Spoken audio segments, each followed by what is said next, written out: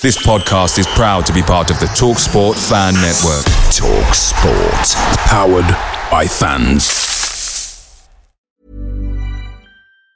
And there it is, that's as good as it gets on this stage. Nissan Townstar EV strikes again. It's an unstoppable van, unstoppable.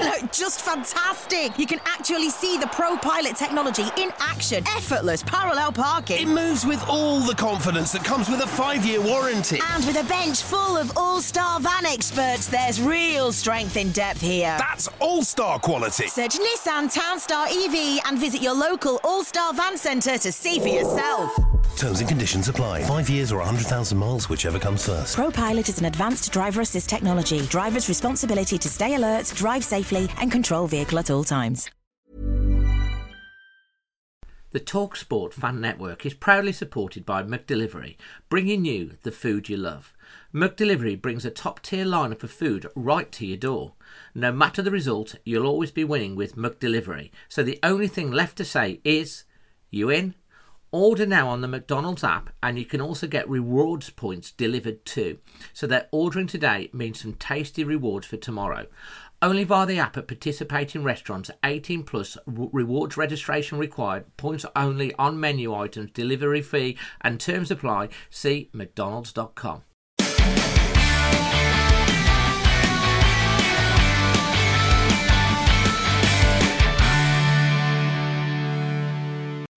Helps if I put myself on the screen, doesn't it? Just to kick off the show. Anyway, guys, welcome this evening to another episode of Extra Time. This is the Wolves fan phone-in, where basically anyone can come on the show and talk about the issues of the day. We're looking at the last game, Wolves losing to Premier League champions Manchester City. There's a lot of talking points around that game. We're going to be looking forward as well to the next set of fixtures. But there is again, there's quite a lot of split views on the future of Wolves head coach Bruno Lage, and we've got a couple of chaps making their debut today. We've got Nick and Tom that have very strong views in their opinions that now's the time to get to make a change of management. And I've invited them onto the show because it's very important to hear everyone's views. And I'll obviously be asking the question to all of the rest of the guys. We've got a jam-packed show. We've got up to, I think we've got nine pundits coming on the show tonight. I do want to say a big thank you to Wolf Life, the local insurance brokers over in Bilston, who help power and pay for the stream that I'm able to just put this on live for you. You can get a quote on life insurance in the description below, and you also, if you fill that form in, you actually get into a draw to win a Wolves shirt. So also tonight we will be having the spin the wheel back, but you might, if you're listening to this on the podcast, you might have heard the little start at the beginning, the little soundbite about the TalkSport Fan Network. We haven't done an official announcement on this yet, but the Always Wolves podcast is going to be the official Wolves podcast of the TalkSport Fan Network, which is something that we're excited about, and there'll be more details on that coming up. So let's get stuck in to today, and my first guest is Jason Guy. How you doing, Jason? Sorry, I was just arguing on Twitter. Dave, how are you? Mate, I know you've dropped a... First of all, Yeah. Jason, before we get stuck into the game, I just want to say I really enjoyed the evening with you at the Mount Hotel on Thursday, the Wolves quiz. It was fantastic to see, I think, 11 or 12 teams that went in there, and it raised... can you tell everyone how much money you raised and for what causes, and what the causes are about, Jason? Yeah, we did a Wolves quiz at the Mount Hotel. We had teams from Always Wolves, the Wolves Fancast, the Wolves Supporters Trust raised £1,300, which was split between Breast Cancer Now, the 1P36 Family Trust, and the New Cross Neonatal Department, which are all causes very close to my heart. So thank you for everybody that attended and supported, and you made a massive difference. Fantastic. Well, Jason, you're an absolute legend. You do so much for great causes, mate. And it was a really fun evening. And, it was the people were brilliant there as well. It was such a good night. And fantastic that you raised such an amount. And your next event coming up is? He's Dean Saunders, one of the best managers in Wolves history after Stan Cullis. He's on 27th of October. So if you fancy coming to see Dean and me giving him a really hard time, get in touch with me on Twitter and I can secure you a ticket. Fantastic. And is there still ticket available? Yes, there is. Yeah, there is. And Dave, well done for winning as well, because you've kept that quiet. So Wolves. I know, yeah, the Always Wolves. We had an A team and a B team, and the A team came out top, and I think the B team come a joint third or something like that, wasn't it? Jason? That's right. Like I said, thank you for your support. It meant a lot to me. I had a lot of hard work asking the questions, hosting it, being the DJ and the music section. But listen, I wouldn't change. It was brilliant, and thank you for all your support. Brilliant, mate. And we'll be back defending the title if you run it again next year, mate, for sure. That's without any shadow of a doubt. And don't forget, you also run the Great North Run at the weekend as well. You never stop, do you, Jace? I've got the Manchester Half Marathon on the 9th of October because I struggle to say no to people. And someone said to me, do you want to do the Manchester Half? And I just went yes without thinking. I booked in for that. And listen, I'm 18 stone. I'm not built for running. But anyway, we all do what we can, don't we, Dave? You do, mate. Well, let's get stuck onto the game. We've already got 80 watching live on the stream, and there'll be loads more that will watch it back on catch up. Be jumping in during the show, and of course, listening back on the podcast.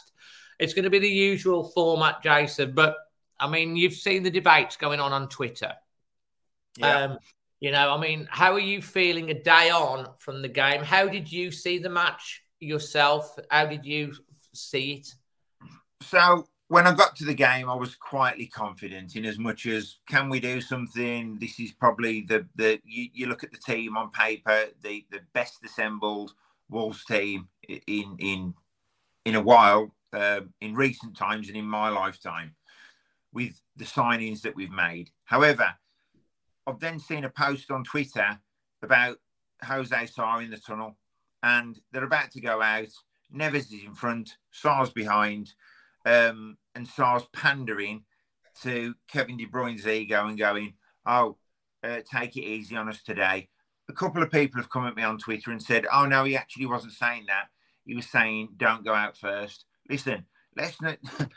You know what? We'd lost that game before we even went out, right? So with that mentality that Sarr's saying to Kevin De Bruyne, take it easy on us, it's like we're the underdogs. Just absolute ridiculous mentality. Inexperience showed. I put another tweet on Twitter today, dropped a huge bomb. Cody, would have made a difference. I think it was a mistake getting rid of him, and I stand by it. When Cody first went, I actually thought it was a good footballing decision. The start to this season is probably our easiest that we've had in recent times in the Premier League, right, in terms of the opposition we've played. We can't choose who we play. When we play against Man City and Chelsea and Liverpool and Arsenal, we have to turn up. We have to set up as we would against Southampton and Brighton, etc., etc.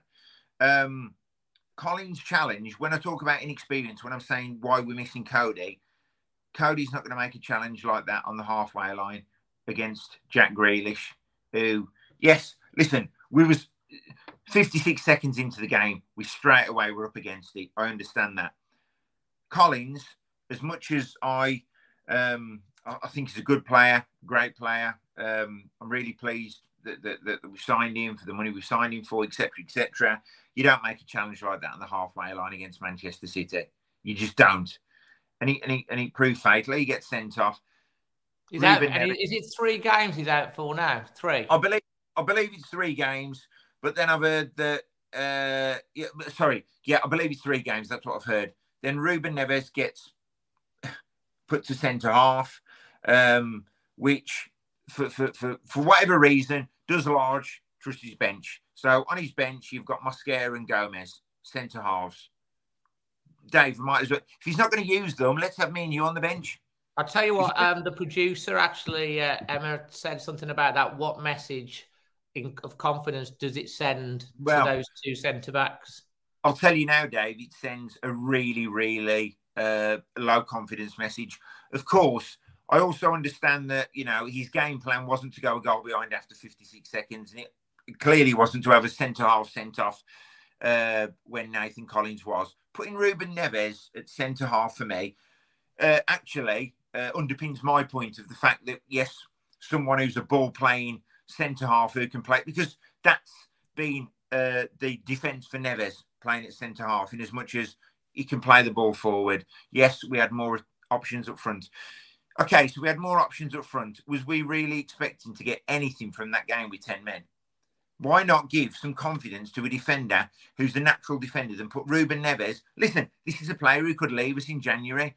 Let's put a message of intent out to Neves. Oh, Ruben, now you're centre-half. Well, what happens when Jose Sarr gets sent off next week? And if we keep playing the ball across... Well, he might play him in goal. Well, exactly that. So why don't we play players to our strengths? Why are we playing Ruben Neves as a centre-half? Can I just be a little bit... come back to you on that? I mean... Yes. I guess I'm the same, obviously, because I think, was it Totti that was actually stripping off? But I don't know whether in Bruno's mind, he was thinking Neves has got the range of passing to get the ball upfield quick. And to be fair, Neves was outstanding. He was playing two positions in that game simultaneously, defence. He was immense.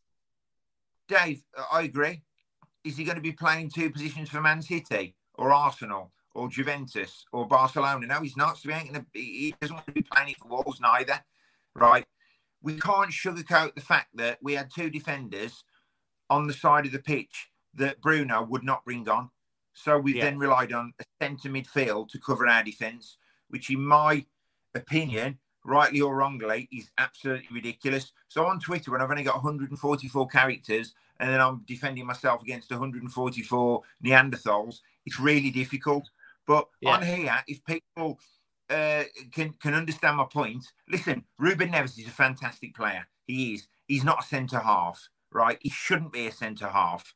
And if they're worrying about the fact that, we needed to keep strikers on, well, we lost the game 3-0, so it didn't work anyway. So my point is, Gomez, Mosquera, listen, what have we got to lose? Let them go out there and be heroes. Let them go out there and prove themselves. No, well, exactly. I think we were all surprised. Actually, I thought, to be honest, I think it happened on about the 33rd minute, and he didn't make the change. I was expecting the change to be made at least at half time, and then the same team comes back out again.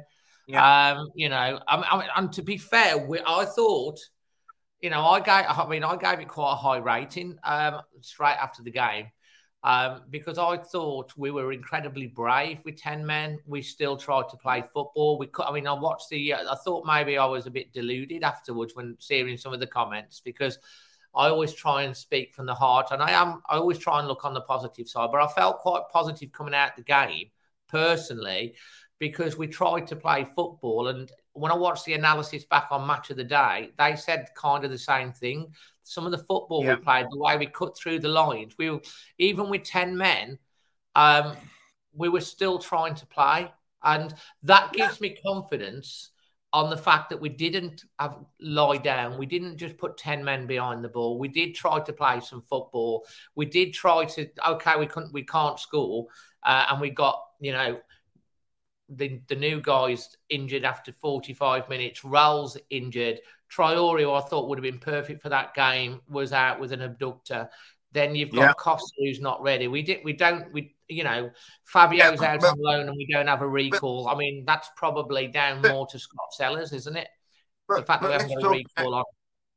Let's talk about Costa. So I'll put the point about Cody, and everyone's saying, we've had the best defensive record this season. It's out and all this, right? Okay, look at the running we've had to start the season. As I said, we can't choose to play Southampton and Brighton every week, or whoever we're likely to play, right? So it's, the strikers, yes, I understand that's evident. Yesterday was not about strikers. We was never going to beat Manchester City 4-3. And Diego Costa, am I excited about him signing? Yes. Did I like the Wolf video when he's got them all on chains and all that? Oh, I loved it. Absolutely brilliant. However, we can't rely too heavily on a 33-year-old to turn this season around, to turn the goals around, because he's not going to happen. So let's be realistic. Is he going to score 30 goals this season? We'll be lucky if he scores 10. I hope he scores 10. If he scores 10, that's good. Well, I'll be happy if he scores 10. But Dave, what we're all doing, me included, we're all thinking he's going to be the Costa of old from Chelsea. Well, if that's the case, why didn't we take a chance on Andy Carroll and hope he's going to be the Andy Carroll of old? We've got to be realistic here. Diego Costa's already come out and said, don't expect too much early doors. And I think that's quite right. We've got a massive problem scoring goals, a huge problem. Is Costa going to be the answer? The jury's out. Yesterday was not about scoring goals. Yesterday was not about shipping goals. So stars in the tunnel saying, come on, Kevin, don't score too many today. And then we go out there, we get a defender sent off for a petulant challenge, and then Ruben Neves goes at centre-half. That is nothing to do with the strikers. So where are you on Bruno Lage right now? I mean, if like we're coming into the international break, are you of the opinion that, okay, the next set of fixtures, he needs to be given those? Are you of the opinion that he needs to go now? Or are you of the opinion that it needs to go through to the World Cup break and then make a change? Because obviously his argument is, well, I've got no strikers. I'm trying to play the football. Yeah. I'm trying to bed in all these new players that the board have only just got for me. Yes, he's only won 1 in 14. Wolves only scored 38 out of 38 goals last year. He was brought in with a mandate to play attacking goals and score football and score lots of goals. We've scored 3 in 7 this year so far. Where are you? Where's your mindset right now on Lage? And I will ask everyone this. So when I put my Cody tweet out, people were saying about the stats of the defence. You know, it's a great start to the. Listen, stats do not lie, and Bruno Lage. I'm a happy clapper, and I'll maintain this, Dave, and I will back people to the hilt. Realistically, how far can we defend this? Yes, I know it was Man City. I get that. But we got Chelsea and West Ham next. So it's not getting any easier. Chelsea and then Forest. West Ham, Chelsea and Forest. So it's not going to be any easier. Oh, great. We're going to get 3 points against Forest potentially. But if we're looking at that mantra, Forest is going to be a must-win game, well, then we're in a relegation battle. So we've got to be realistic. Do I want Lage to go? No, for the only reason that I don't want there to be then loads of upheaval at the club. New coaches, new physios, new this, new that, new the other. So I'm thinking, do you know what? Give Lage a crack. And then I've got to think, well, actually, he's got his players now. We're X amount of games into the season. We can talk about injuries all we want. And now the suspension with Collins. For me, it's not working. So it's one of them. Do we wait till the World Cup? Do we wait till January? Is it going to be too late? I don't know. But right now, we're in 17th position in the Premier League, and it's not looking great.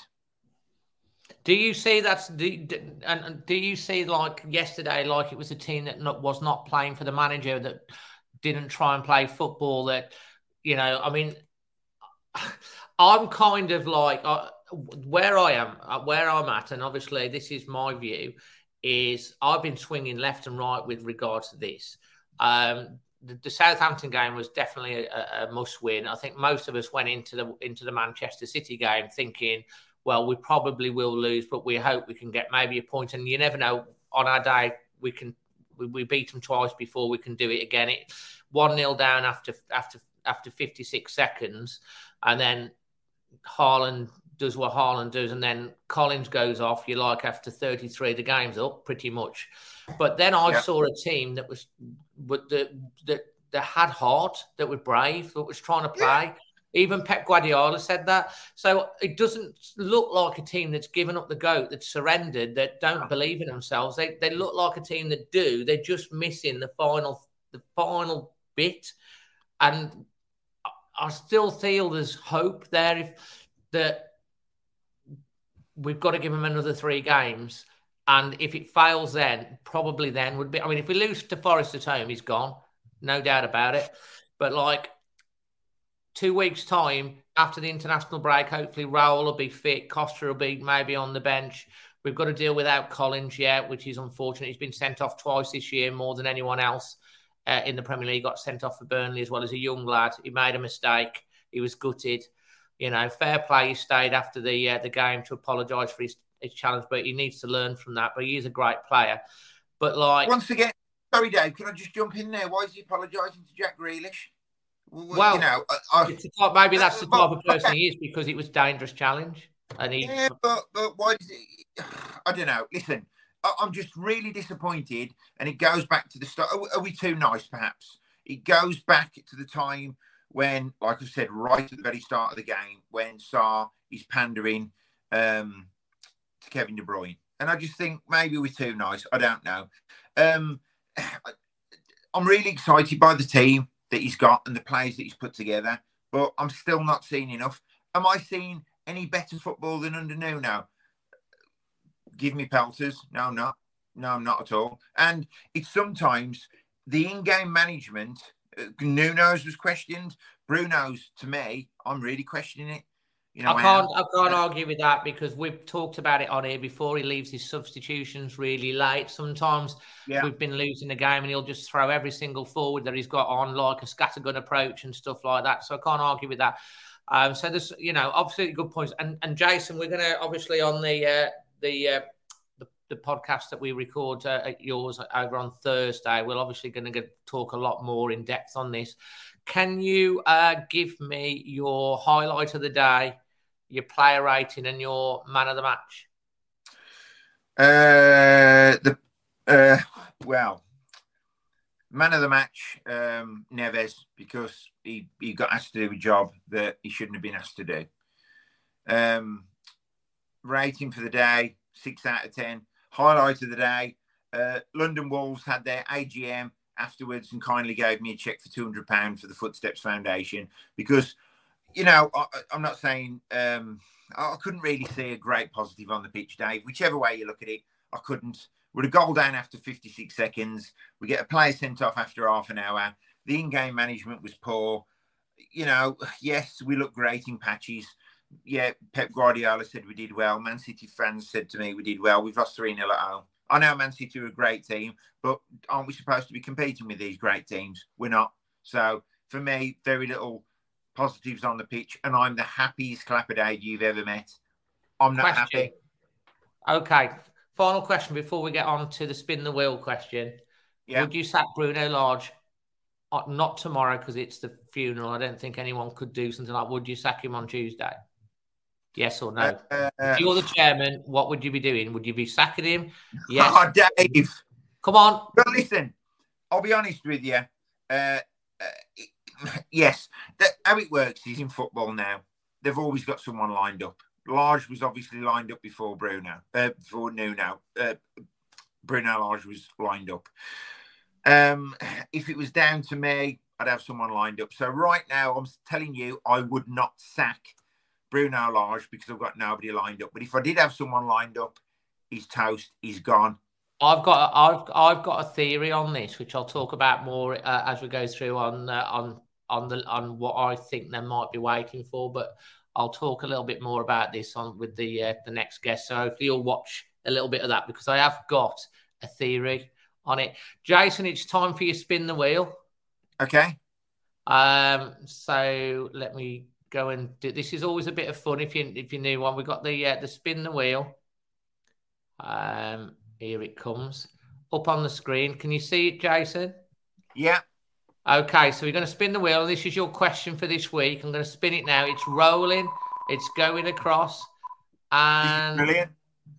It is. If you can sign anyone for Wolves tonight, who would it be? So what I'm going to do is I'm not going to let him get back on the Manchester City team, coach.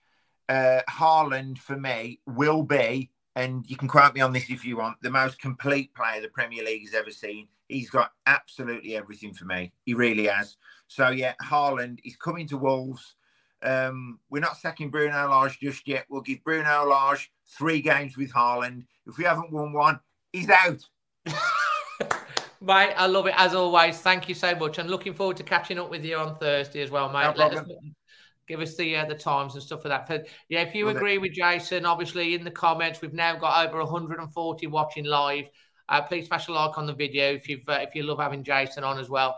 And we're going to bring on our next guest, Jason. Thanks ever so much. I think that's a great answer, Haaland. I think we'd all want him. Cheers. See you in a bit, mate. Thank you. So that's Jason Guy, obviously friend of the show and regular pundit on here. We're recording and podcasting with him later on in the week. Next up, we've got Manny. How you doing, mate? You all right, Dave? How you doing? How's everybody out there tonight? Absolutely good. Now, before we get on to talking about the football, I always leave it towards the end when I ask you about this. Can you give us the latest update on your crazy next challenge? You know what? I'm just thinking, mate. I'm going to be walking to Chelsea and there'll be no manager. I think I might take Diego Costa with me. That could be his debut. So, the latest update is I just hope it doesn't bloody rain. I've not even thought about the weather. Yeah, man. Imagine if it rains or it's man. Anyway, so yeah, it's pretty much all decided now. Each day has been planned. Setting off at 5 o'clock in the morning from Molineux, early hours in October, so it's going to be dark. And I'm going to walk to Banbury in that first day, 54 miles, which will be around 18 hours of walking that first day.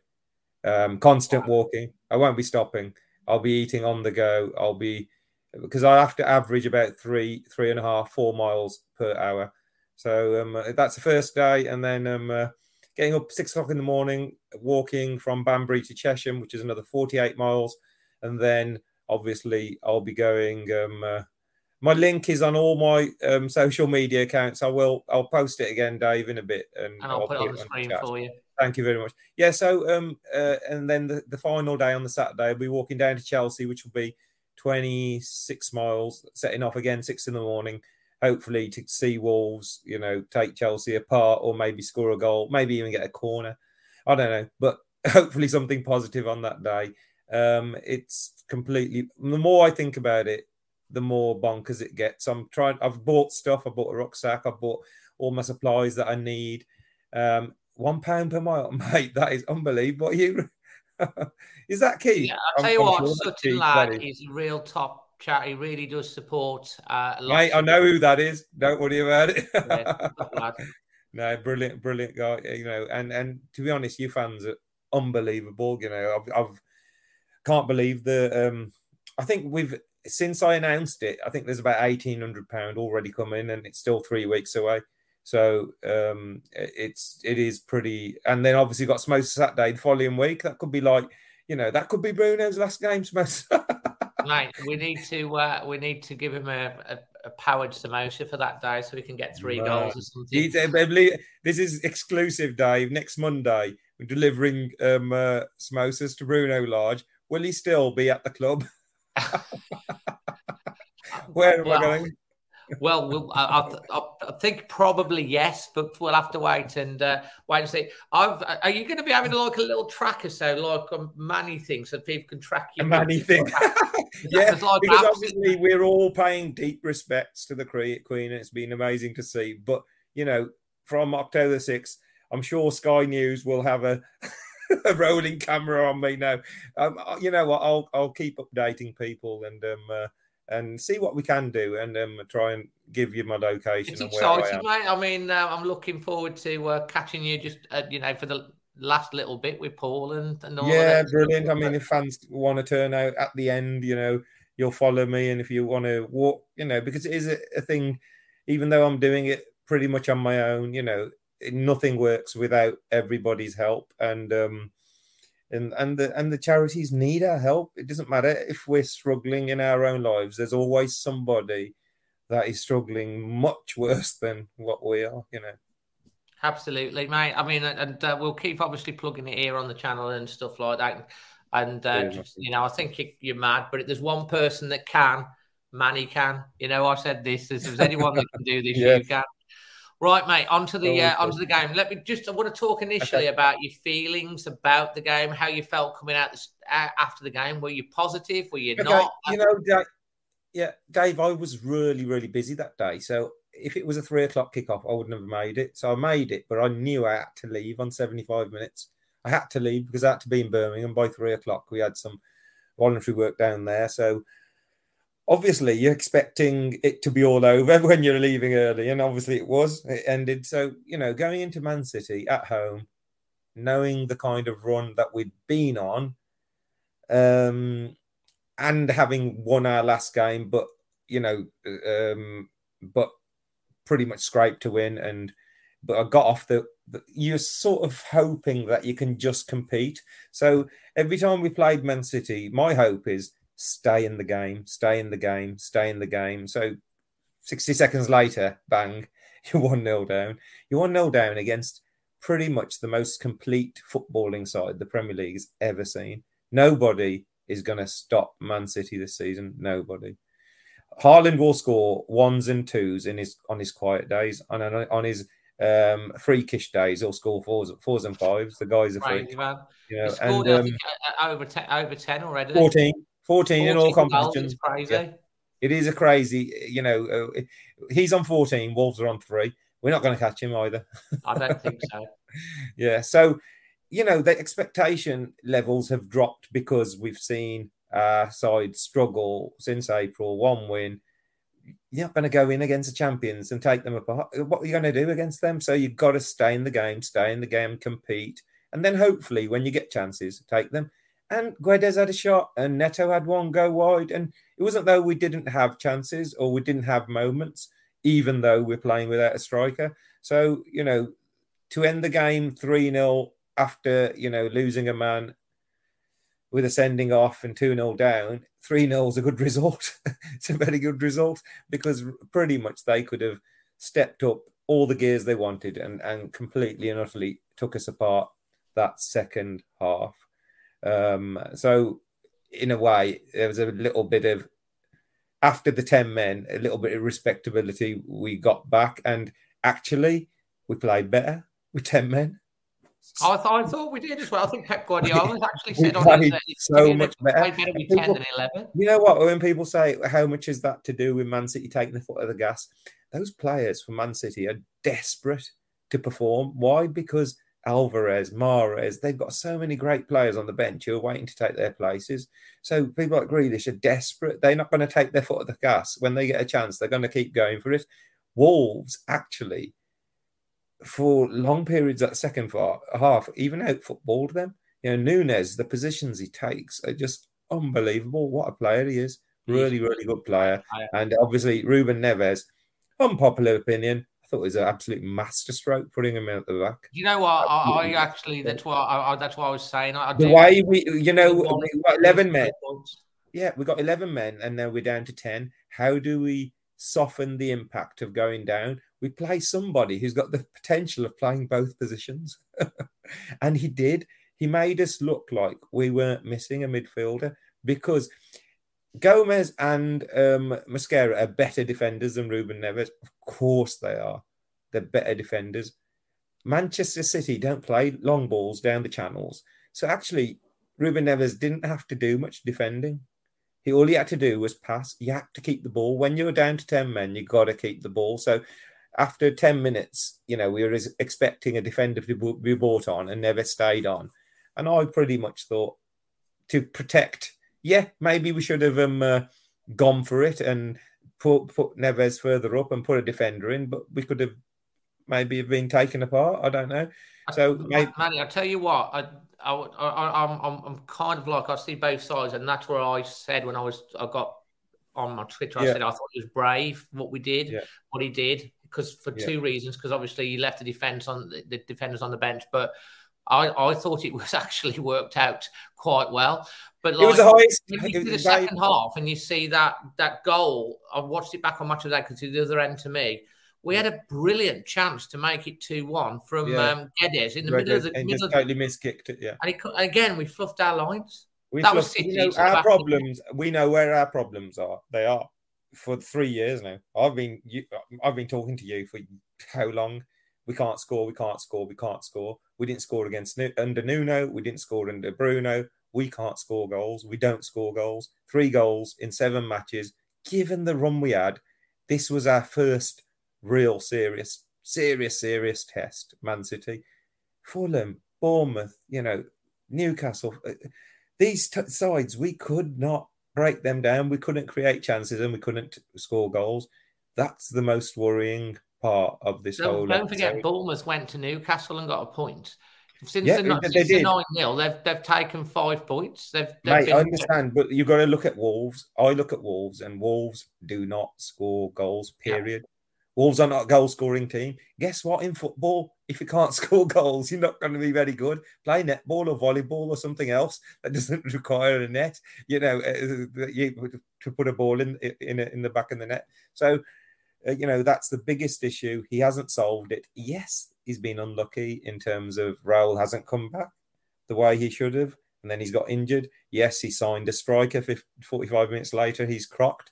We've signed Costa. Is he really going to be anything for us? Time will tell. I'm pretty sure he's not going to be the Costa of old. If it's a Costa of old, then we've got a head of a play. But I just don't think that will happen. Yes, I think he'll add something to us, and it's exciting to see.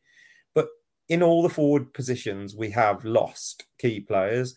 And the ones that are playing, Neto, Podence, just keep fluffing their lines. Let's be honest, Neto. Well, Podence, you know how good Neto is. Scored twice.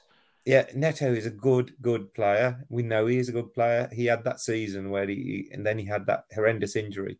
Since he's come back, it just seems like he needs a goal. He just needs something. There's an argument though with Neto, because we're playing this inverted winger type of thing. Is that what's causing him to left? He's got to play on the left. Everybody's been shouting he's got to play on the left. It's his favourite position. That's a way where he scored all his goals from in that season, where, the lockdown season, especially after Raul got injured, he was pretty much, carried us that season.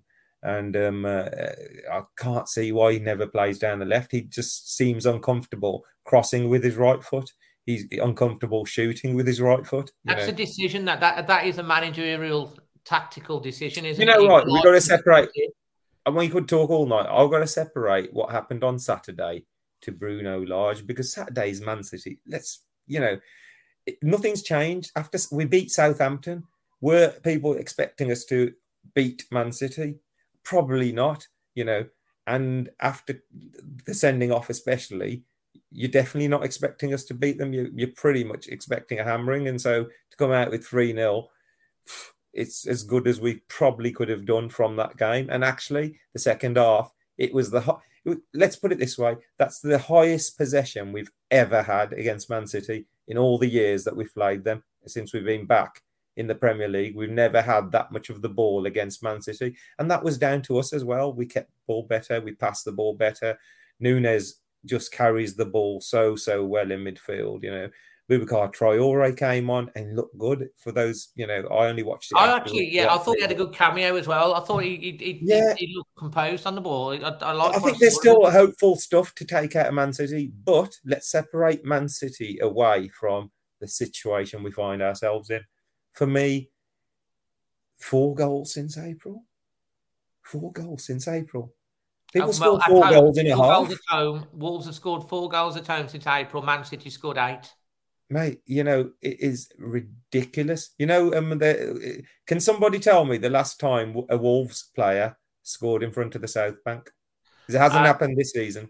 I'll tell you what, Carl Whitehouse will probably be on that. He's our resident. The last time a Wolves player scored in front of the South Bank in the Premier League, I can't remember. I had a black beard. We didn't see a goal in front of the North Bank. It was all down the other end. So we are luckily getting whatever goals we get down the end where I am. Football is a strange business, and pretty much what me or you say, doesn't really have that much impact in the boardrooms.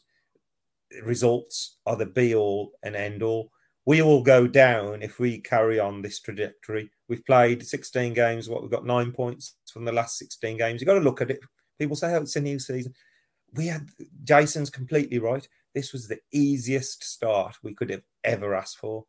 It's promoted sides that are, you look at that Newcastle game we were winning, and that terrible mistake happens. You look at Fulham at home, just couldn't break them down. Fulham didn't lay a glove on us.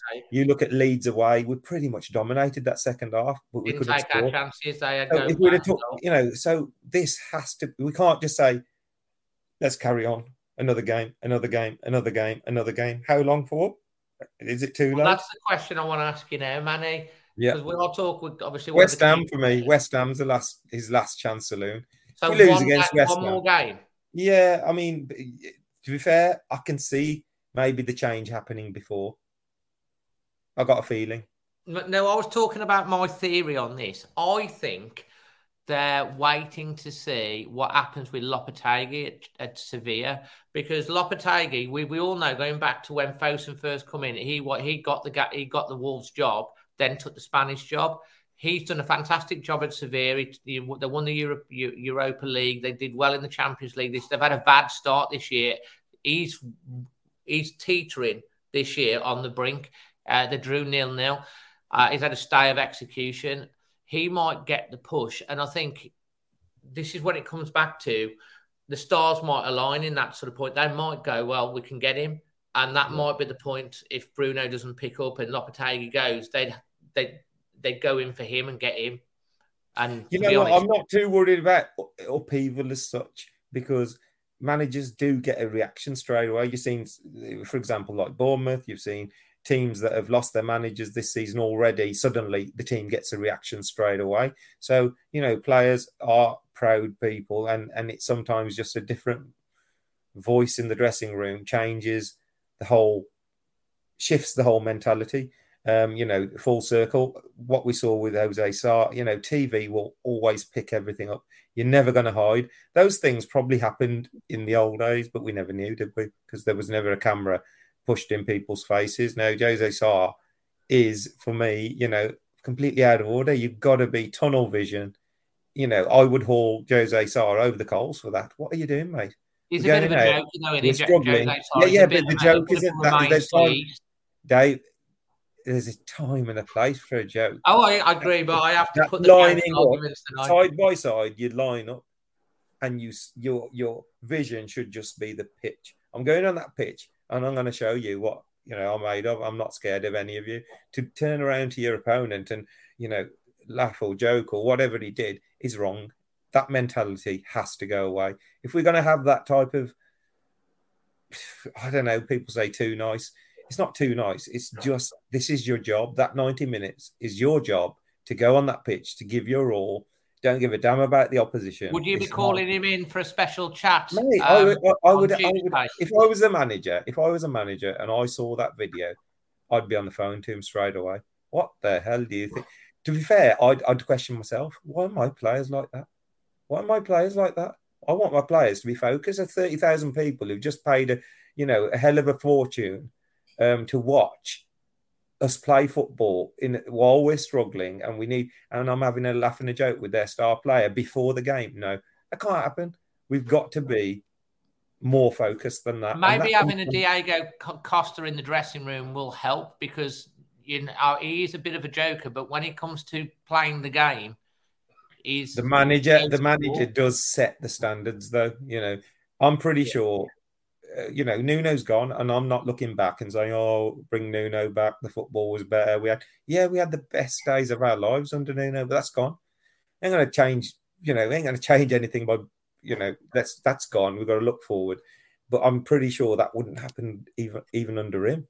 I think Nuno would be livid if he saw someone having a laugh and a joke with an opposition player before the game starts. So, yeah, that was wrong for me. And time is running out. I put a tweet out, not as controversial as Jason's, but what I did say was, in life, in any job, whether you're a manager, whether you're in your job, Dave, or whatever these guys do at home, you have to prove yourself, and that buys you time. So if we'd have beaten Leeds maybe, or Bournemouth, got a couple of results, scraped, we would have been on 10, 11 points.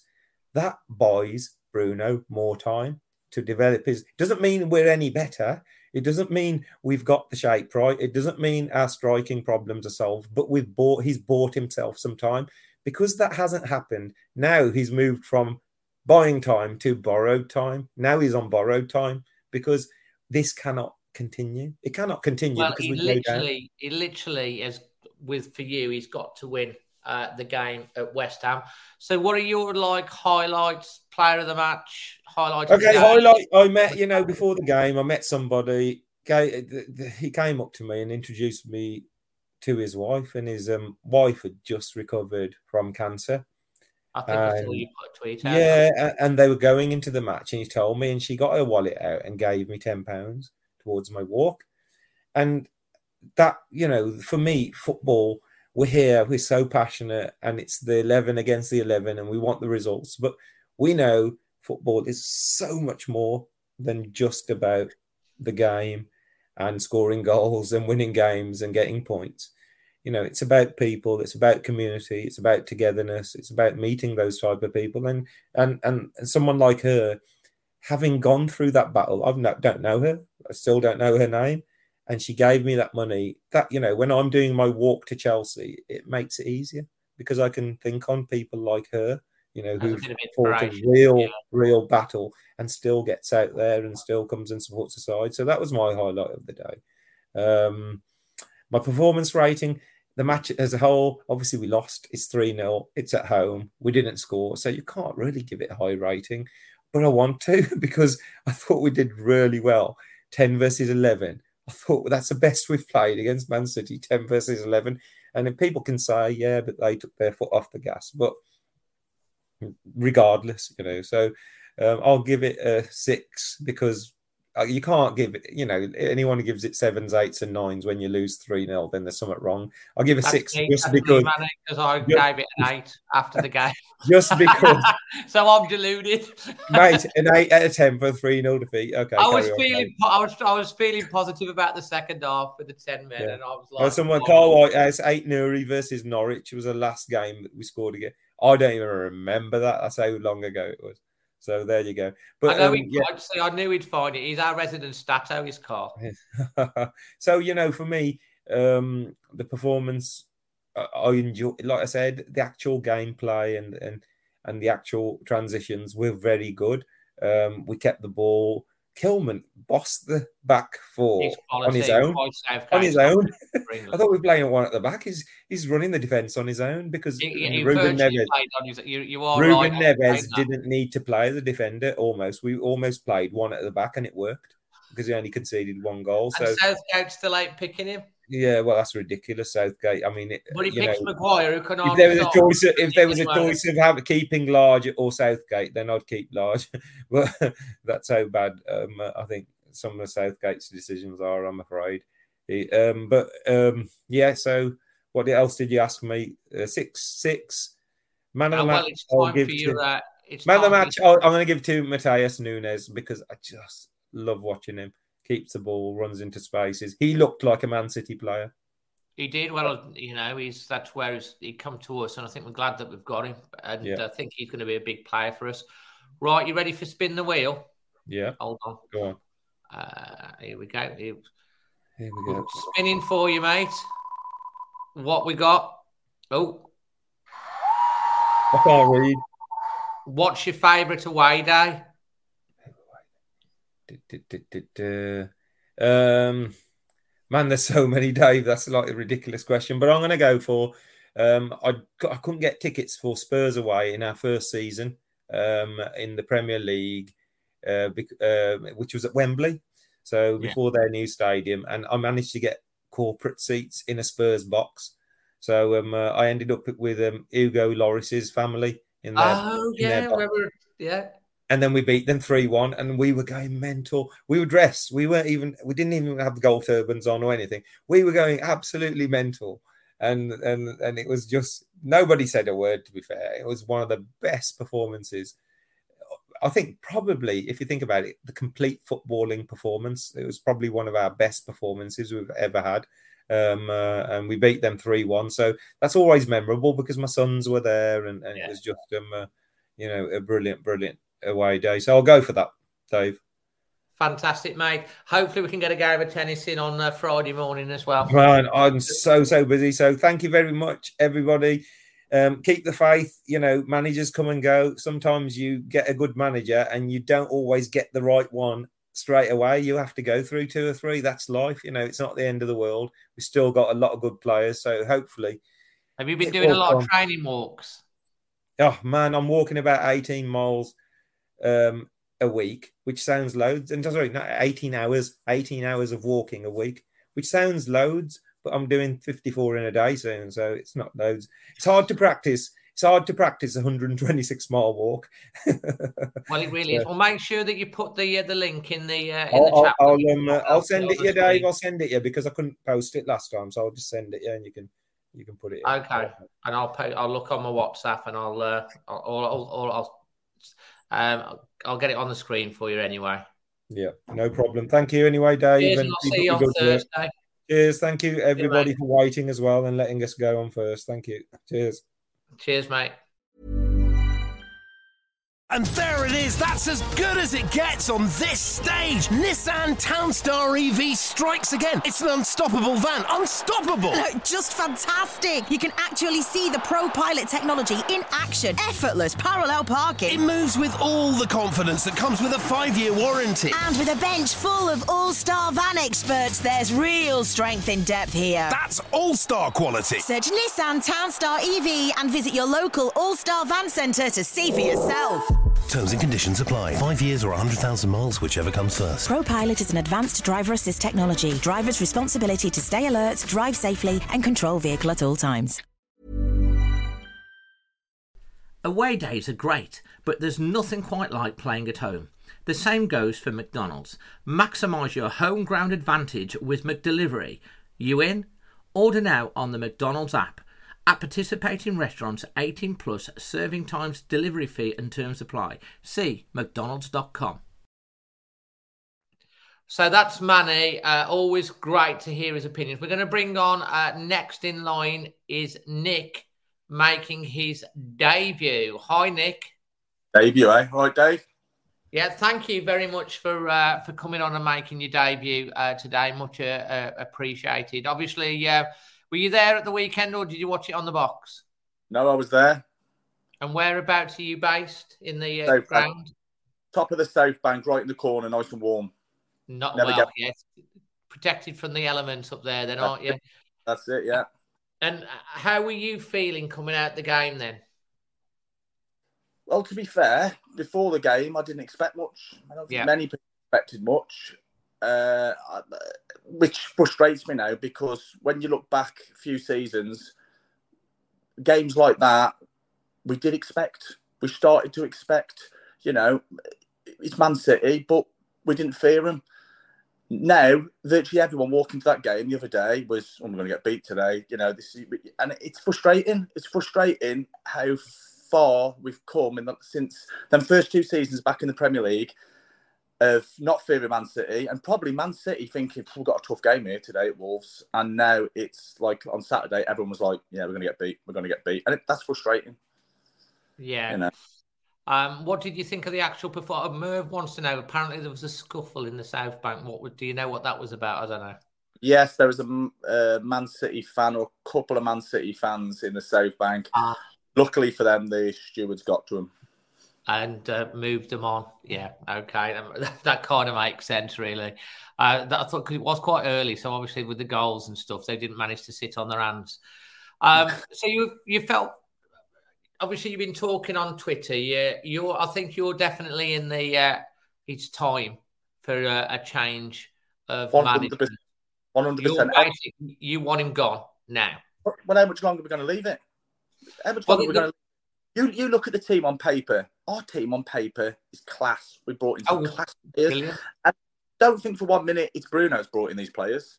I don't think he's had a say on these players that's coming in, right?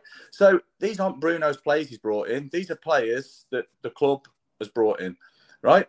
Now, on paper, this is the best team I've ever seen in my lifetime anyway, right? Yeah. And what's he doing with them? Why is it these players... We get into. I think we play good football. Do you? I think we keep the ball. We play the ball. Yeah, I agree. And then we attack. And then all of a sudden, it's almost like they get to the area, we get anywhere near the goal, and it's like we forget what to do. They just haven't got, and we start passing it back, or we'll overrun things, or we'll hit the ball. Take an extra touch to try and make sure, and then they close it down. Neto on Saturday, he should have hit that first time. He took an extra touch, and then he pulls it. His angle gets wider, and he screws it wide. Yeah, hit it first time. Coutinho had a chance, could have hit it first time. It's almost like they're hesitant. I mean, what are they doing in training? I mean, if I was Bruno, I'd be like, we're doing nothing else, boys, today other than shooting at that goal. Because first time shots, right? When crossing the ball, you're hitting it first time. I mean, Geddes had that chance right in front of you, didn't he? At the in the second half. I mean, I didn't, because I'm right at the other end. I'm in the North Bank, quite low down, and I saw that come across. I saw the ball, and then when I watched it back on Match of the Day, it was such a great chance, and he messed it up. I don't think he messed it up. I think he was pushed a bit out wide. Or then again, he did have a good shot in the first half. He had a good shot in the first half. I mean, this is my point. What happens in front of goal? Why are they just I'd use the word crumbling. Yeah. Crumbling in front of goal. Okay, we haven't got and we haven't had for a while a prolific goal scorer. Yeah, we haven't, have we? Not since Raul's injury. No, I mean, and let's be honest. I love Raul, and it was horrific what happened to him, but he's not the same player. I don't think he will be the same player. Who knows how bad that injury really, really was to him, and how much it's affected him, damaged him. But no, we haven't got a prolific striker. We've got good attacking players, really good attacking players, but they can't score. And the mentality, and I think the longer it's going on, it's almost like seeping in. It's almost like mentality-wise, they know they can't score, and it's becoming a bit of a block. But I do think, and I'm not just saying this now. I've got mates who'll tell you this from day one. I've not liked Bruno since day one. You've not been convinced. No, I mean, I don't know whether I was a big Nuno fan. Nuno gave me the best years of my life watching Wolves. What he brought to the football club, the mentality he brought to the football club, how he played. Them first 2 seasons in the Premier League, we was amazing.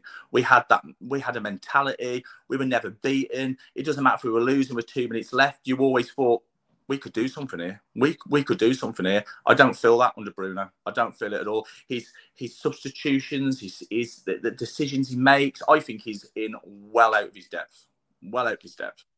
Okay. And so you think that now is the right time to change the manager? And who would you like to bring in, ideally, if we could get them? Listen, I'm not no expert, so Poch would be great. I think we'd all be really happy if we got Pochettino. The right man. Someone is going to change. I mean, this Bruno ball, what is it? What is Bruno ball? Getting closer to the goal, then playing it all the way back again? What is it? I don't understand. I just think we need to make the change now. People are saying let's wait till after the West Ham game. Let's wait till after the Chelsea game. Let's wait till after the break. It could be too late by then. It could be too. I mean, my job's to give counter arguments to this, fair, which obviously and I think my view is he's on very, very, very thin ice right now. I mean, I think the board, I think saw something in the press that there is conversations that's going on about this, because it is a terrible run of form. We did play Manchester City. I thought you showed a lot of heart, and I thought there was a lot of positives out of the game in the fact that how we played. And I kind of feel that, me personally, that I think he should get the next 3 games. The reason for being is I want to see us get the striker up there with the players, and because he can't turn around in 3 games' time to say that he hasn't had a chance to work with the new guys, because he's had a week last week. He will obviously have a period of time during the international break. Obviously, some of them will be away, and then he's got another period of time. So he can't use the argument, well, I've not had time to work with the players. So give him that time. And then you've got West Ham away, Chelsea away, and Forest at home.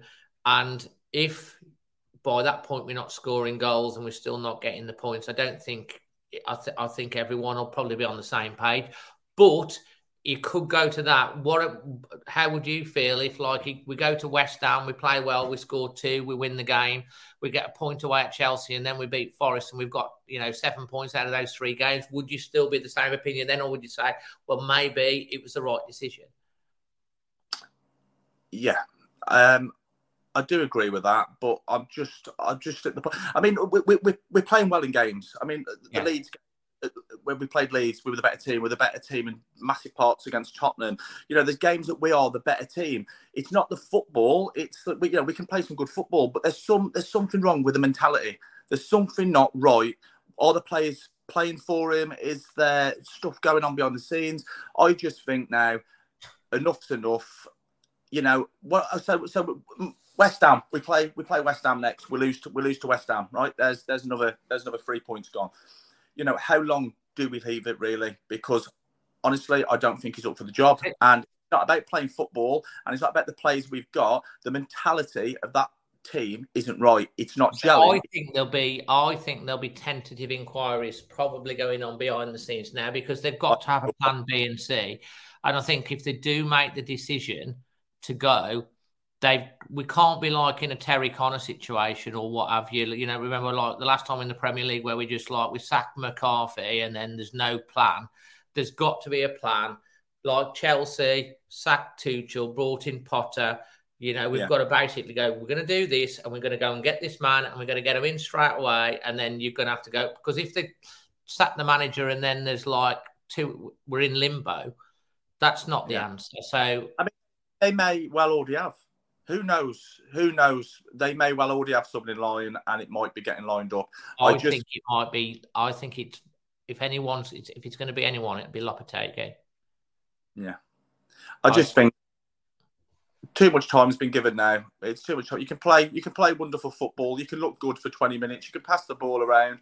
We can, have the possession. We're just not getting no shots. I mean, how many shots at goal did we have on Saturday? We had one on target. One on target.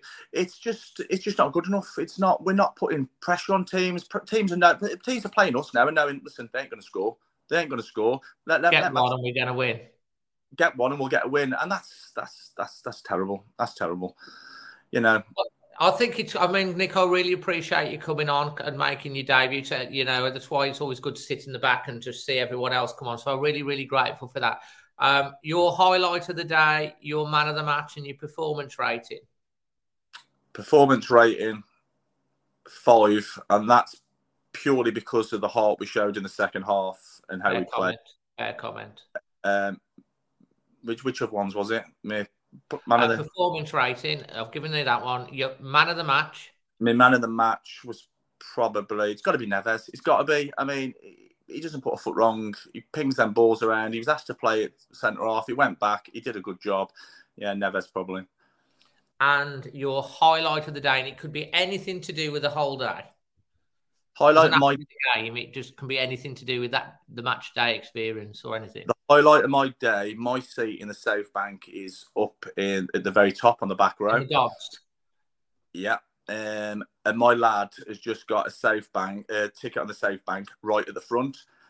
And it was absolutely brilliant. Just during the game, I looked and I could just see my lad at the front of the South Bank trying to get chants going, singing, jumping up and down. And I just loved it. I looked at him and I was like, yeah, go on, son. Loved it. How old's your lad? He's 18. Fantastic. That's great, that is. So that's a real positive that you took out of that day. And your boy was there in the South Bank with you. That's brilliant. Can I just ask about, because you've seen that I put about my flag being taken down? Yes, I wanted to. It's you, isn't it, with the flag? So yeah, everyone listen to this. I asked you to come on because something happened with your flag that you've tell everyone the backstory of that. Well, what it is, my best friend in March. Was it March? Yeah, about 5-6 months ago. My best mate died suddenly, 38. That's no age. No, massive Wolves fan, huge Wolves fan.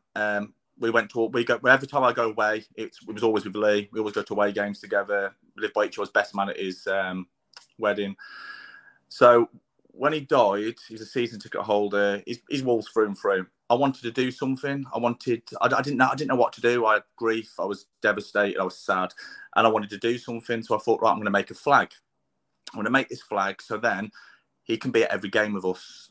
I take it to the away games and the home games. So my mate John Whitsey, who sits at the front of the Safe Bank, I asked him to, would you take the flag into the home games? Because you can put it up. He's literally right at the front row.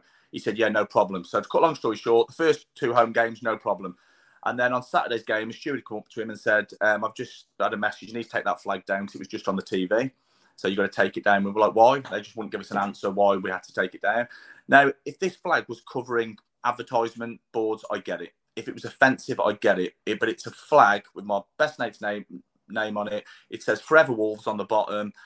Rest in peace and TF7, which is our postcode. It's just a big flag. And all we want to do is try and keep Lee's memory and name alive at the football club that he loved, to bits. And just with that flag being there, we have our pictures outside of it before the games. It's almost like he's there as well, if you get what I mean. 100%, mate, 100%. And I just don't get why they've made us take it down. And I just it's I just understand where you come from, because when I first started this channel, there's a chap that sat next to me, Bill, who we got really, really close to. He died really, really suddenly. I had some stickers, and I've still got a sticker of his face on the seat. Where now my father-in-law, and I sometimes put stickers around when I go to the away game, so I completely get why it is. So did you have permission initially to put it up, or did you we didn't have permission. We took it in, we put it up at that first game, and we were like, look, let's see what happens. It wasn't covering the advertisement boards. At the front of the Safe Bank, you've got the railings, and then there's a gap before you've got the advertisement boards. So it's not massively visible anyway. You have to. It's lucky if you see it on TV, and you wouldn't see it from anywhere other than the Steve Bull and the Billy Wright looking down on it. So it's not like it's massive and it takes over, nothing like that. It's just we know it's there, and it's just a little bit of a tribute to him. And the steward just come up and said, listen, mate, it isn't me, because the steward's know him down there. He said, well, I've just been radioed down by their boss, whoever it is, and you've got to take it down. I mean, I've messaged the club today. I've not had a response yet, but it's just a bit annoying. Have you messaged fan services? Yes, I've messaged the fan services, and I've messaged the club via I think Instagram and on Twitter and that as well. Yeah, okay. Well, Dave Woods, the fan services officer, they normally take about 48 hours, but I also sit on the match day experience group, Nick. Yeah. So I will bring it up that it's been raised, and I'll obviously see if I can find anything out. I don't know what the things or regulations is, but it seems a little bit harsh. And like I say, it's nothing that's offensive. So why that? And it's been there for how many games? Well, since the start of the season. So it's been there since the start of the season, and then just yesterday they decided to pull it off. So it's strange. Yeah. So there's obviously an instruction that's come from somewhere, and you need to get to the root cause of that. Is it a steward's matter? Is it, because I can't see the club having a problem with that, really. It doesn't cover advertisement. It's not overpowering. It doesn't take over, it doesn't take people's eyes off the game. In fact, you can't see it from the Safe Bank, obviously.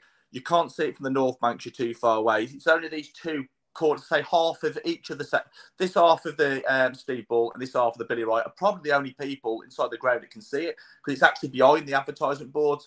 It's very rare you can see it on telly, but it popped up on telly the other day. It's when they took a corner. It's not that it's overapparent, just that we know it's there and it's for him, and it's So someone's put up on here, I wonder if they took it down because of the Queen thing, because they did black out a lot of the advertising, didn't they? Maybe that might be the reason. I think you should definitely put it back up on the next game. And see what happens. It's a good point he makes. It might be to do with that. Yeah, I didn't think of that. Yeah. If you look, all the advertising was blacked out. They didn't have the normal Premier League music or the banners, or they didn't have anything. They took all their own banners down, so it could be that reason. That's a good point, actually. Yeah, that's a good point. So that might be the reason. Will you let me know on that when you get a reply? Yeah, we'll do. Because I think you might have hit the nail on the head, and I think maybe you'll be all right at the next game. But I do understand, mate, when you've been close to someone and they passed away very, very suddenly, and you're one of your best buddies, and you've had so many experiences together, and he loves the club and all that time. what you've done with creating that flag is absolutely fantastic to keep his memory going. And, I think it's brilliant. And there's no reason it should be. It's all for a really good, and it means something to you. It's just so he's there with us on match day. That's the only way we can have him there on match day, and that's the way I look at it. Yeah, and what we'll do on the next Extra Time show, hopefully you can come back on again and give us an update.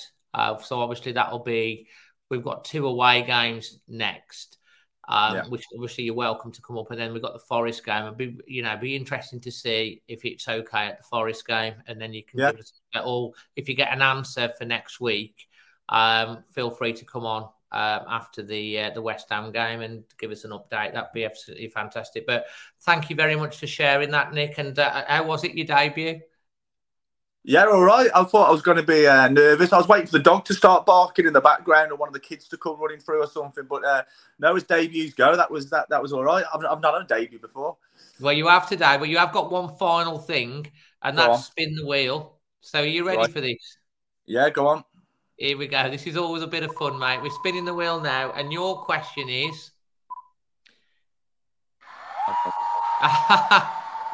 This is a good one. If you were an animal, which animal would you be and why? It'd have to be... I like monkeys. Yeah. They just mess about. They lounge around in the trees. They swing about. They're a bit like us. They've got a bit of attitude and that. Yeah, I like monkeys. I'd be a monkey. I love it, mate. Absolutely brilliant. Nick, thanks ever so much for coming on. And fingers crossed you can come and give us an update next week on that. I think Chaotic may have been... He might have a point. That might be the reason. And hopefully you'll be all right at the next game. Hopefully, buddy. Top man. Take care, Nick. Cheers, pal. Cheers, bye. So that's Nick. We've still got in the backstage, we've still got Jack, Josh, Tom, Thomas, and we've got next up our female representative today. Hello, Lucy. You need to put your sound on, Bab. All right. Evening. I could see you moving there and stuff like that. That was really interesting from Nick, wasn't it? Yeah, it was. It was. And I think that they might have just put the hit the nail on the head with that. City Mad, so how did the meal go with my mum and dad? It was great. Their 61st wedding anniversary yesterday. We took them for a meal. My mum, they're both getting over COVID. My dad was struggling to walk to the game. My mum hadn't been eating much recently, but she tucked into a starter, a main, and she had a sundae at the end. So that was great to see it. They got married in 1961, so thank you very much for that. Andrew Benton's putting all the love up for you there as well, Lucy, which is fantastic. All loving having you back on the channel. How did you feel about the game yesterday? Not as bad as I thought I would feel if we lost. I was a bit the same as you, to be honest, Dave. When I came out, I was, thinking, oh God, we're going to lose, and a bit negative, but I wasn't. I was more positive than anything, to be honest, especially in that second half. Second half, we were absolutely brilliant, absolutely great. I really enjoyed that second half.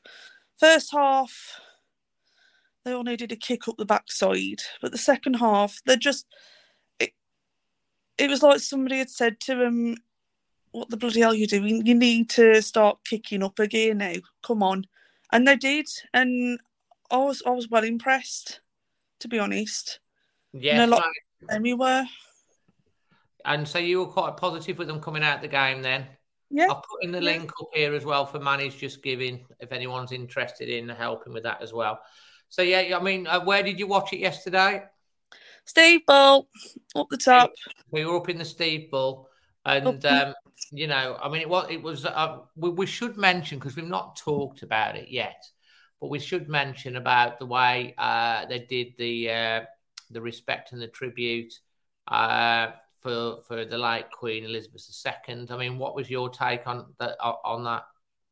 To be honest, that was going to be my answer for the favourite highlight of the day. To be honest, I thought it was beautiful. Beautifully done by everybody. Unfortunately, in our stand, one of the City supporters decided to start shouting, which was quickly followed by a Wolves supporter shouting, "Shut up!" Now, was that because they were in the concourse area and they didn't know it had stopped, or were they actually in the stand? That was in the stand. We can't hear them in the concourse because right. we're there, so we can't hear their concourse at all. But yeah, it was quickly followed by a good shut up from a Wolves fan, and then it just went quiet again, and it was beautiful. It was absolutely beautiful. And then the singing of "God Save the King," got a bit choked up singing it. It was lovely. Yeah, I was really, really proud of everybody for that. And the applause on the 70th minute, all fans did that as well. In fact, they actually stopped the game, didn't they? And as well, we went out for a throw-in, and that was good. So it was good. It was good that that was able to happen. I think a lot of us were a bit disappointed last week. It didn't actually happen last week with the Liverpool. I think they were maybe worried about what would happen at Anfield and all that sort of jazz, but it was well respected pretty much by 99.9% of everyone there. It was great to see also that Molineux, because with the early kickoff on all the news items afterwards, you had the big shot above, and that was quite good. Good for the club. Lovely. Yeah, it was very, very done, very, very respectfully. And I was. And where are you with Bruno Lage? What's your feeling? Because obviously we're talking about it tonight. There are some passionate opinions. We're going to have shortly. We're going to have. I think it's Tom that's going to come on. I think he's definitely on the Bruno Lage out camp. It'll be interesting to see what Jack, Josh, and Thomas have to say as well.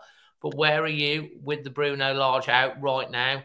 To be honest, I think I'm a bit more with you at the moment, Dave. You know, give him till West Ham. They've got a break. We need to have. I don't know. He needs that one goal, that one win, and it'll be like, bam, he's back in the building. I don't know.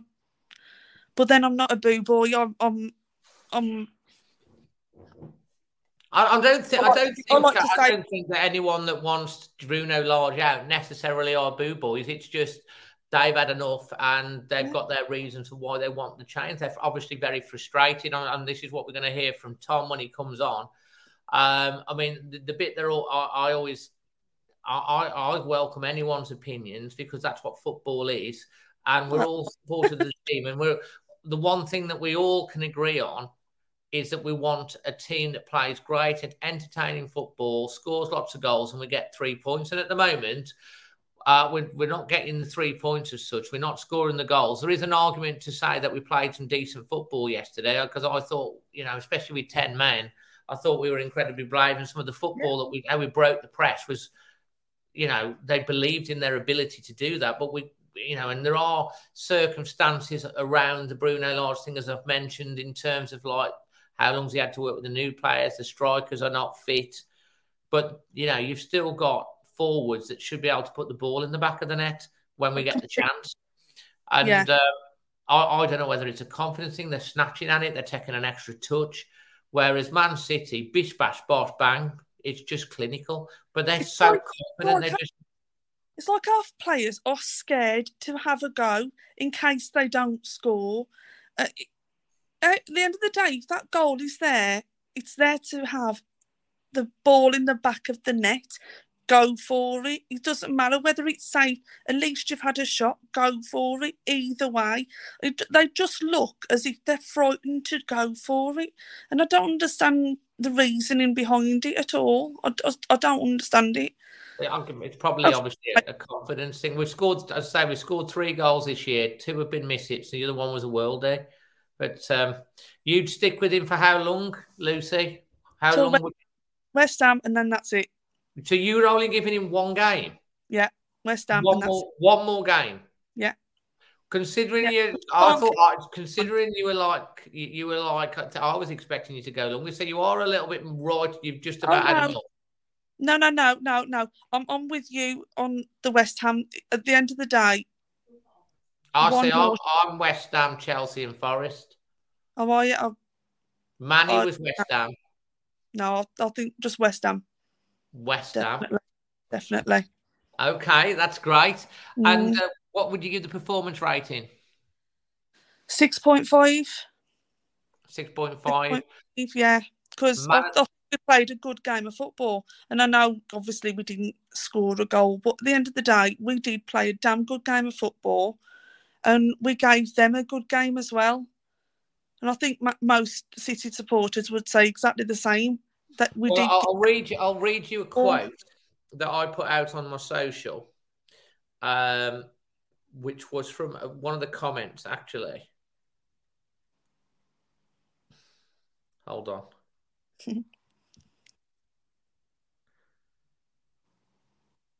I'm going to get Tom on next because he's in a second because he's got to go and pick his son up at 10:15. So I'll get Tom on next. I was reading the thing on social, and this guy said here, which I posted, which is a Manchester City fan.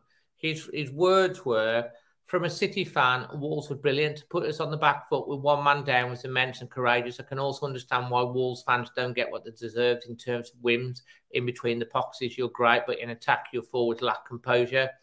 I have a feeling it's down to your style of playing with the actual ability of the forwards. I might be wrong, but excellent build-up play and the transitions from you lot. I think you know the solution to your problem. The gaffer make some slight pitch. You could easily be pushing for a top 6. He says we're way better than Man U for sure in terms of style of play, but they've got the money to go out and buy the players. So that was from a Man City fan. I want to get Tom on because he's got to pick his son up in a minute. So if you can give your man of the match as well. Man of the match was Kilman. Yeah. For the way he handled that back, it was brilliant. Absolutely brilliant. He helped Sarr immensely at the back. I was well impressed with him again because I think he's just class anyway. World class Southgate. Absolutely. I thought he had a great game. I think most people would say that. And are you ready for Spin the Wheel? No, never am. Well, you got it. Here it comes, mate. I'm spinning it. Here we go. It is. Oh, we've done this one for you. Tell us about your greatest sporting moment, haven't we? It was the swimming. So we'll spin it again.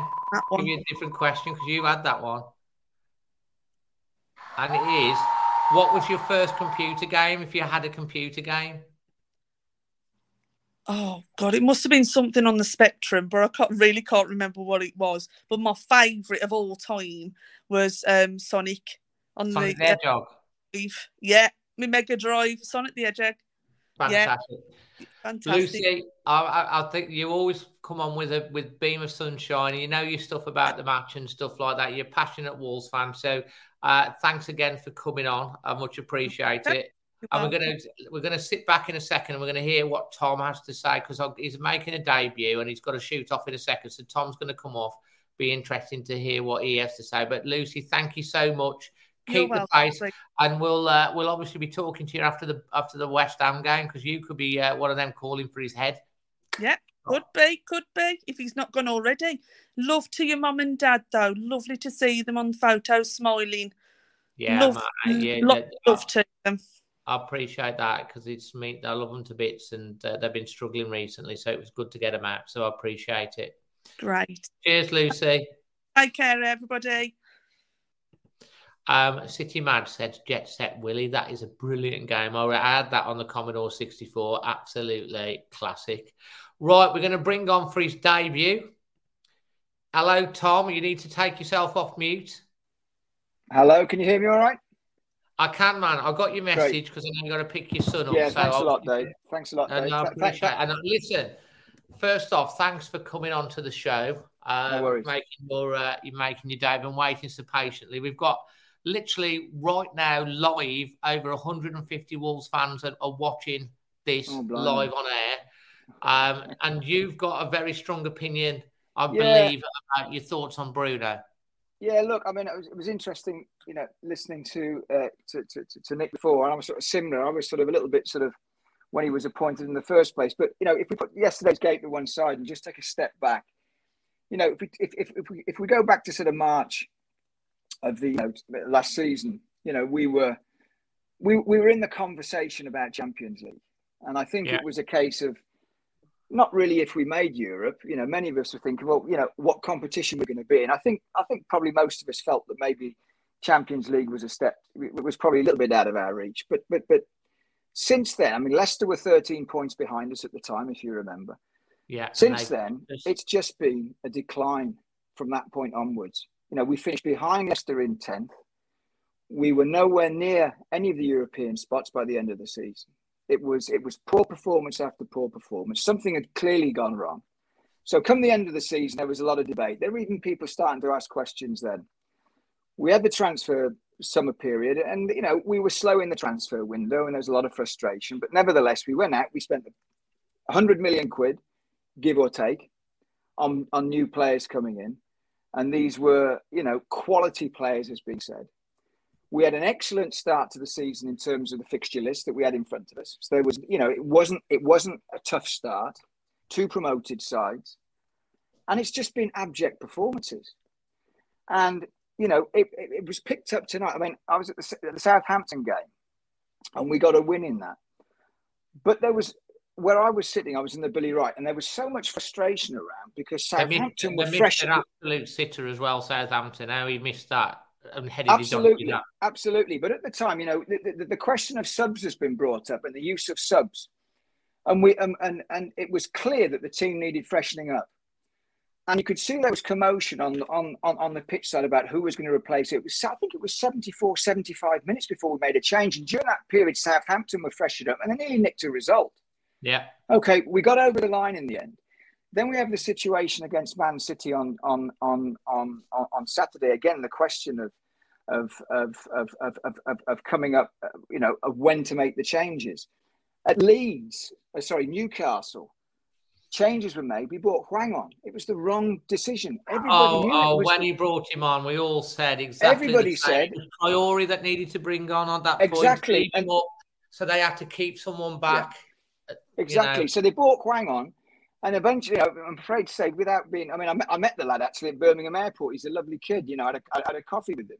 He's going back just after he joined us, and of course the rest is history. And Maximin put that goal in, and it was a draw. So yes, we can talk about lack of strikers. Yes, we can talk about injuries.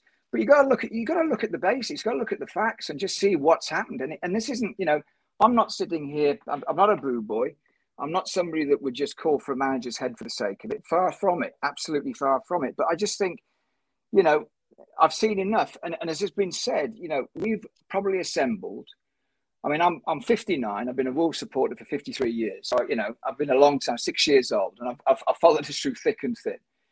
And this is probably one of the most, you know, apart from the heydays of the 70s, but even taking that, this is the most talented. It's a different era now.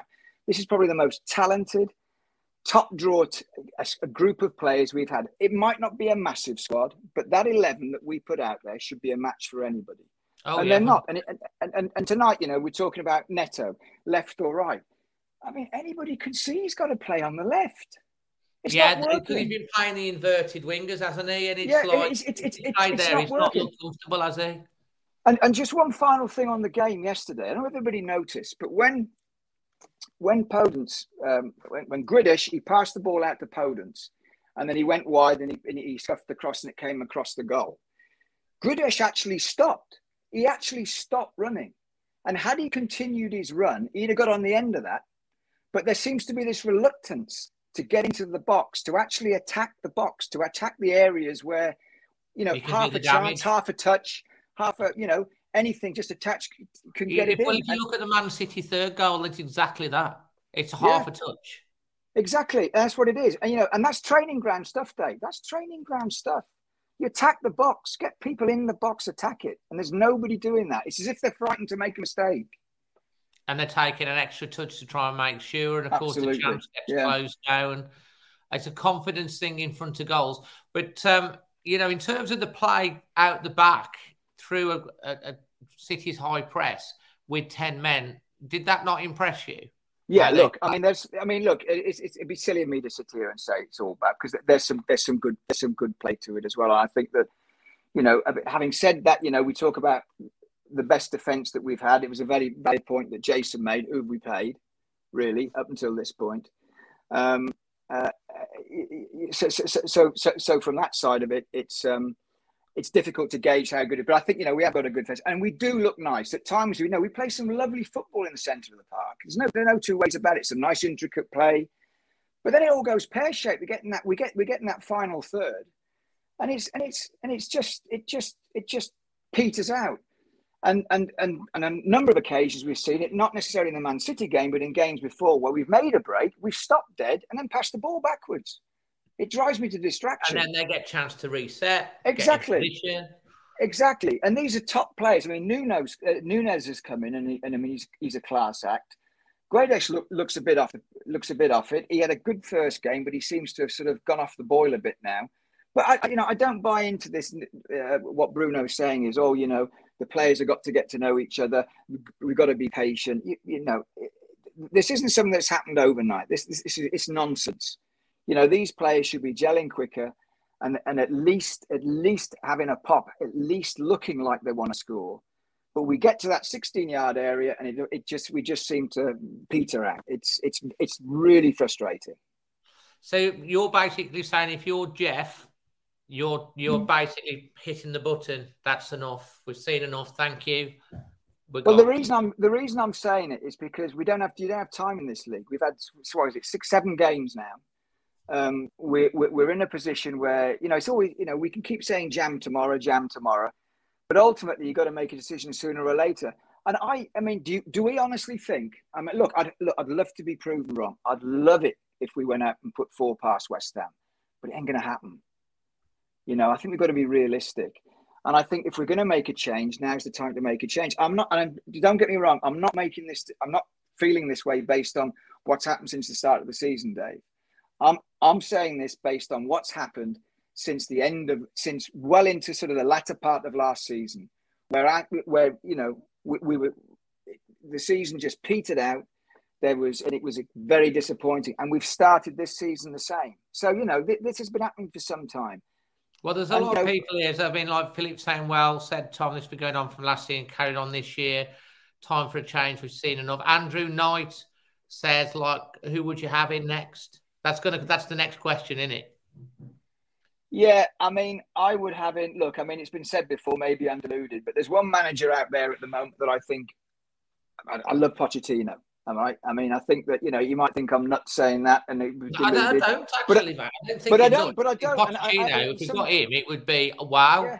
Yeah. One of my mates laughed at me about that. I said, "Hang on a minute." I said, "He's gone to Paris Saint-Germain. He hasn't exactly ripped up trees there. He's a quality manager. He's not going to get a job with one of the top big clubs right now because he's probably, in fairness, his reputation's probably slightly tarnished for the big boys to take a risk on.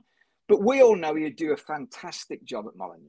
He would do a fantastic job. He'd be just the ideal bloke to come in. He would have a point to prove in the Premier League as well. Exactly. And he's got a reputation to improve and bring up. Now, it might mean that in 2 or 3 years we'd lose him. But, I mean, the point I'm making is it'd be a hell of a ride. I think Pochettino, I mean, you don't know. I mean, they've got the muscle and the fantastic. They've got the players and the ambition. You might think that would be a big opportunity for him. The other one that I've mentioned, I mean, Tuchel would be another one that's mentioned. Then you've got Lopetegui from Sevilla. Yeah. He's on the borderline of leaving there. He was, we know that Fosun have got the relationship with Lopetegui. Yeah. Yeah. And I think if he become available, that might be the one they'd go for. Yeah, and the other thing as well you got to remember as well is that the squad of players we got, it's a class squad. So any manager coming in and working with those players, he's working with top players, top players. Yeah. And I think it's I nearly tweeted yesterday, why is it all the Portuguese players playing for other teams' scores, but I don't, It's right. It's right. Do you know what, Tom? You've come on and you've articulated your points incredibly well, which is brilliant, and you've come across really well. I'm guessing you'll probably watch this back at some point. You'll see exactly what I mean. You've come across really well with your points and how you've put it across. It's not a rant and a rave. It's factual on how you see it, which is really appreciated. Thanks. You've got your 3 key questions now. Highlight of the day of the day. The highlight of the day yesterday was my son's rugby team winning 44-0. So that's the highlight of the day. Who does he play for? he just played for this school side against another school, and they won 44-0. So he was chuffed for that. Monmouth down here in because I live down just on the border of England, Wales, and Herefordshire. So fantastic. The performance, I'm struggling to give it 5, to be honest, but I'll give it a 5. I think that, I think what's the other one you asked me, which is the man of the match. Look, I mean, it's hard to look past Neves, but I agree with Lucy. I thought Kilman, apart from when he stood off Haaland for the goal, which I mean, it's Haaland, isn't it? But other than that, I thought he had a pretty. He was good. He was a solid, always is, and he made a couple of good. There's quite a few on here that's saying, "Can you come on again?" So hopefully you will. Now you've done your debut. Yeah, love to. Yeah, love to. And are you ready for the spin the wheel? Yeah, go far away. This is a fun bit. This is so it's a bit like a box of chocolates. You don't know what you're going to get. Right, here we go. It's spinning, and we've done that. We've done that one tonight. So we'll go on another random one. Oh, here we go. If a millionaire covered all your costs for a day, what would you do? Bloody hell, that's a tough one. Goodness me. Crikey. You should have stuck with the other one and gone Haaland. Yeah. Oh, that's a tough one, Dave. If a millionaire could cover all my costs for a day, what would I do? Bloody hell, where do I start? God, dear me. I'll have to think about it. I'm sorry, I'm lost on that one. I haven't been lost for words up until now, but I don't know what to answer that one. Have a think. And then next time you come on, I'll remember and you can have the answer. All right. I'll have a think. I'll probably think about it in 10 minutes. There's probably so many things, isn't it? Yeah. That you can do in a day. I know you've got to rush off to get to your son. Anyway, you're picking him up. So look, listen, thanks for waiting patiently. Pleasure. And coming on the show. And I hope you'll come on again. Yeah, keep in touch. Thanks, Dave. All the best, everyone. Thanks a lot. Cheers. Cheers, Tom. Cheers, mate. Next up is Jack. Hello, mate. Evening, Dave. Evening, everyone. Good to have you on. I'm glad that you're feeling a lot better, mate. It's been Thank some you. really Cheers. interesting comments and discussion tonight, hasn't there? Absolutely. And I think that's the beauty of football, isn't it? We can all see the game differently, but ultimately, every single person that's come on or is commenting in the section wants what's best for Wolves. And so you can be Bruno out, Bruno in, Bruno shaking it all about, whatever. Your opinion comes from the fact that you want Wolves to be successful and to do well. And so I've got no issue with anyone's opinion today. I think that everyone's made some fantastic points, including yourself when you've been arguing, devil's advocate and things. So I think it's been really interesting to listen to, yeah.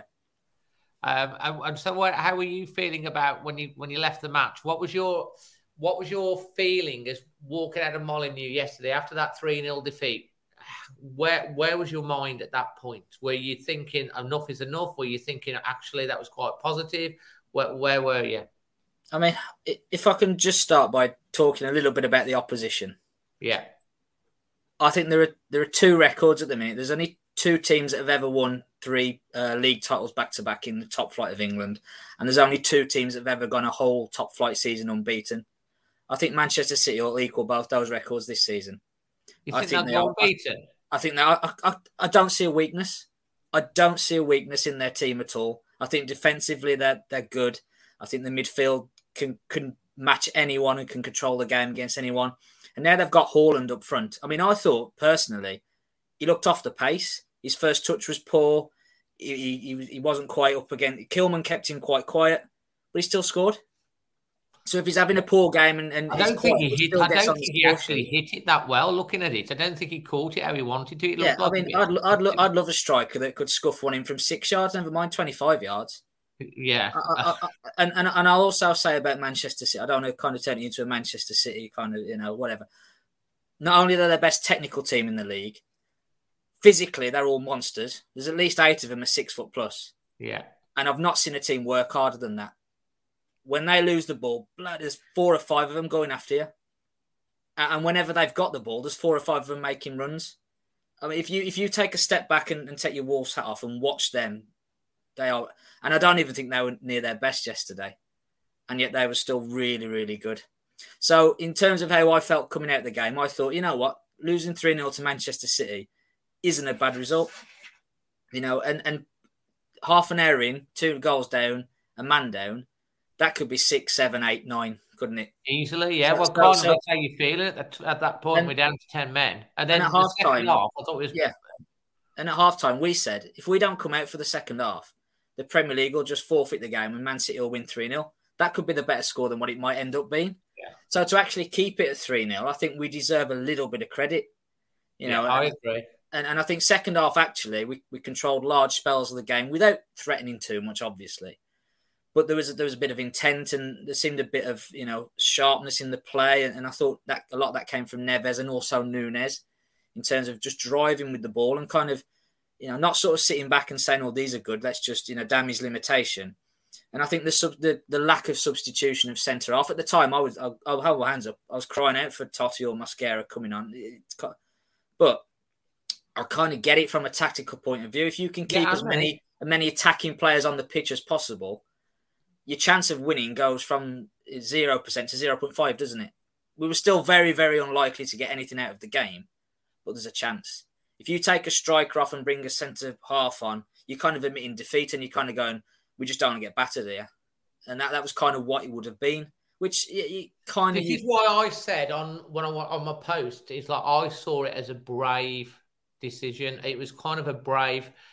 Maybe some people still feel, and they played with a lot of bravery in the second half. They kept playing the ball out. They broke you. I watched it back on Match of the Day, and I wanted to hear what they said because that's the way I saw it. And they said the same. We broke the City lines 3, 4, or 5 times by playing, and this is with 10 men. And so this is why I came out the game and I gave it quite a high rating because they didn't fold.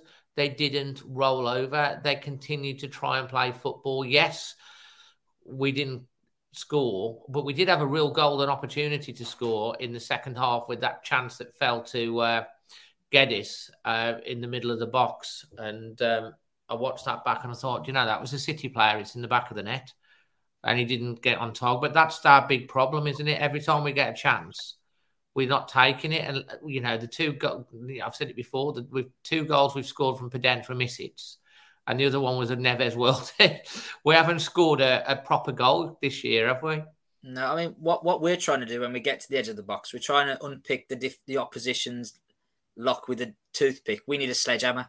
Yeah. And whether that's going to be Diego Costa, it could well be. If I was Bruno or whoever the manager's going to be for whenever Diego's fit, I would say to him, I don't want you dropping back to help out the midfield. I don't want you chasing balls down onto the touchline. Stay between the posts and we'll find you. And when it comes to you, stick it in the net. Because that's pretty much all that's missing from our team. If you watch how we play, we can control the tempo of a game. We can attack down either flank. We can go sort of more central now. We've got Nunes. Defensively, we're usually pretty solid. We've got a very good goalkeeper. All that's missing is a cutting edge.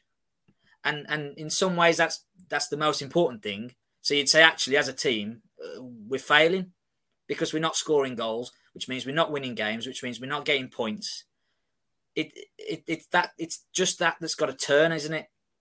You can kind of see pieces of the puzzle are there, but is Bruno putting the pieces in the right order? And have we got that missing piece? I don't know whether Diego, like we just said, Diego Costa is going to be that missing piece that gets on the end of all these chances we could create, and he's going to hold the ball up for us and bring everyone into play and get us up the pitch.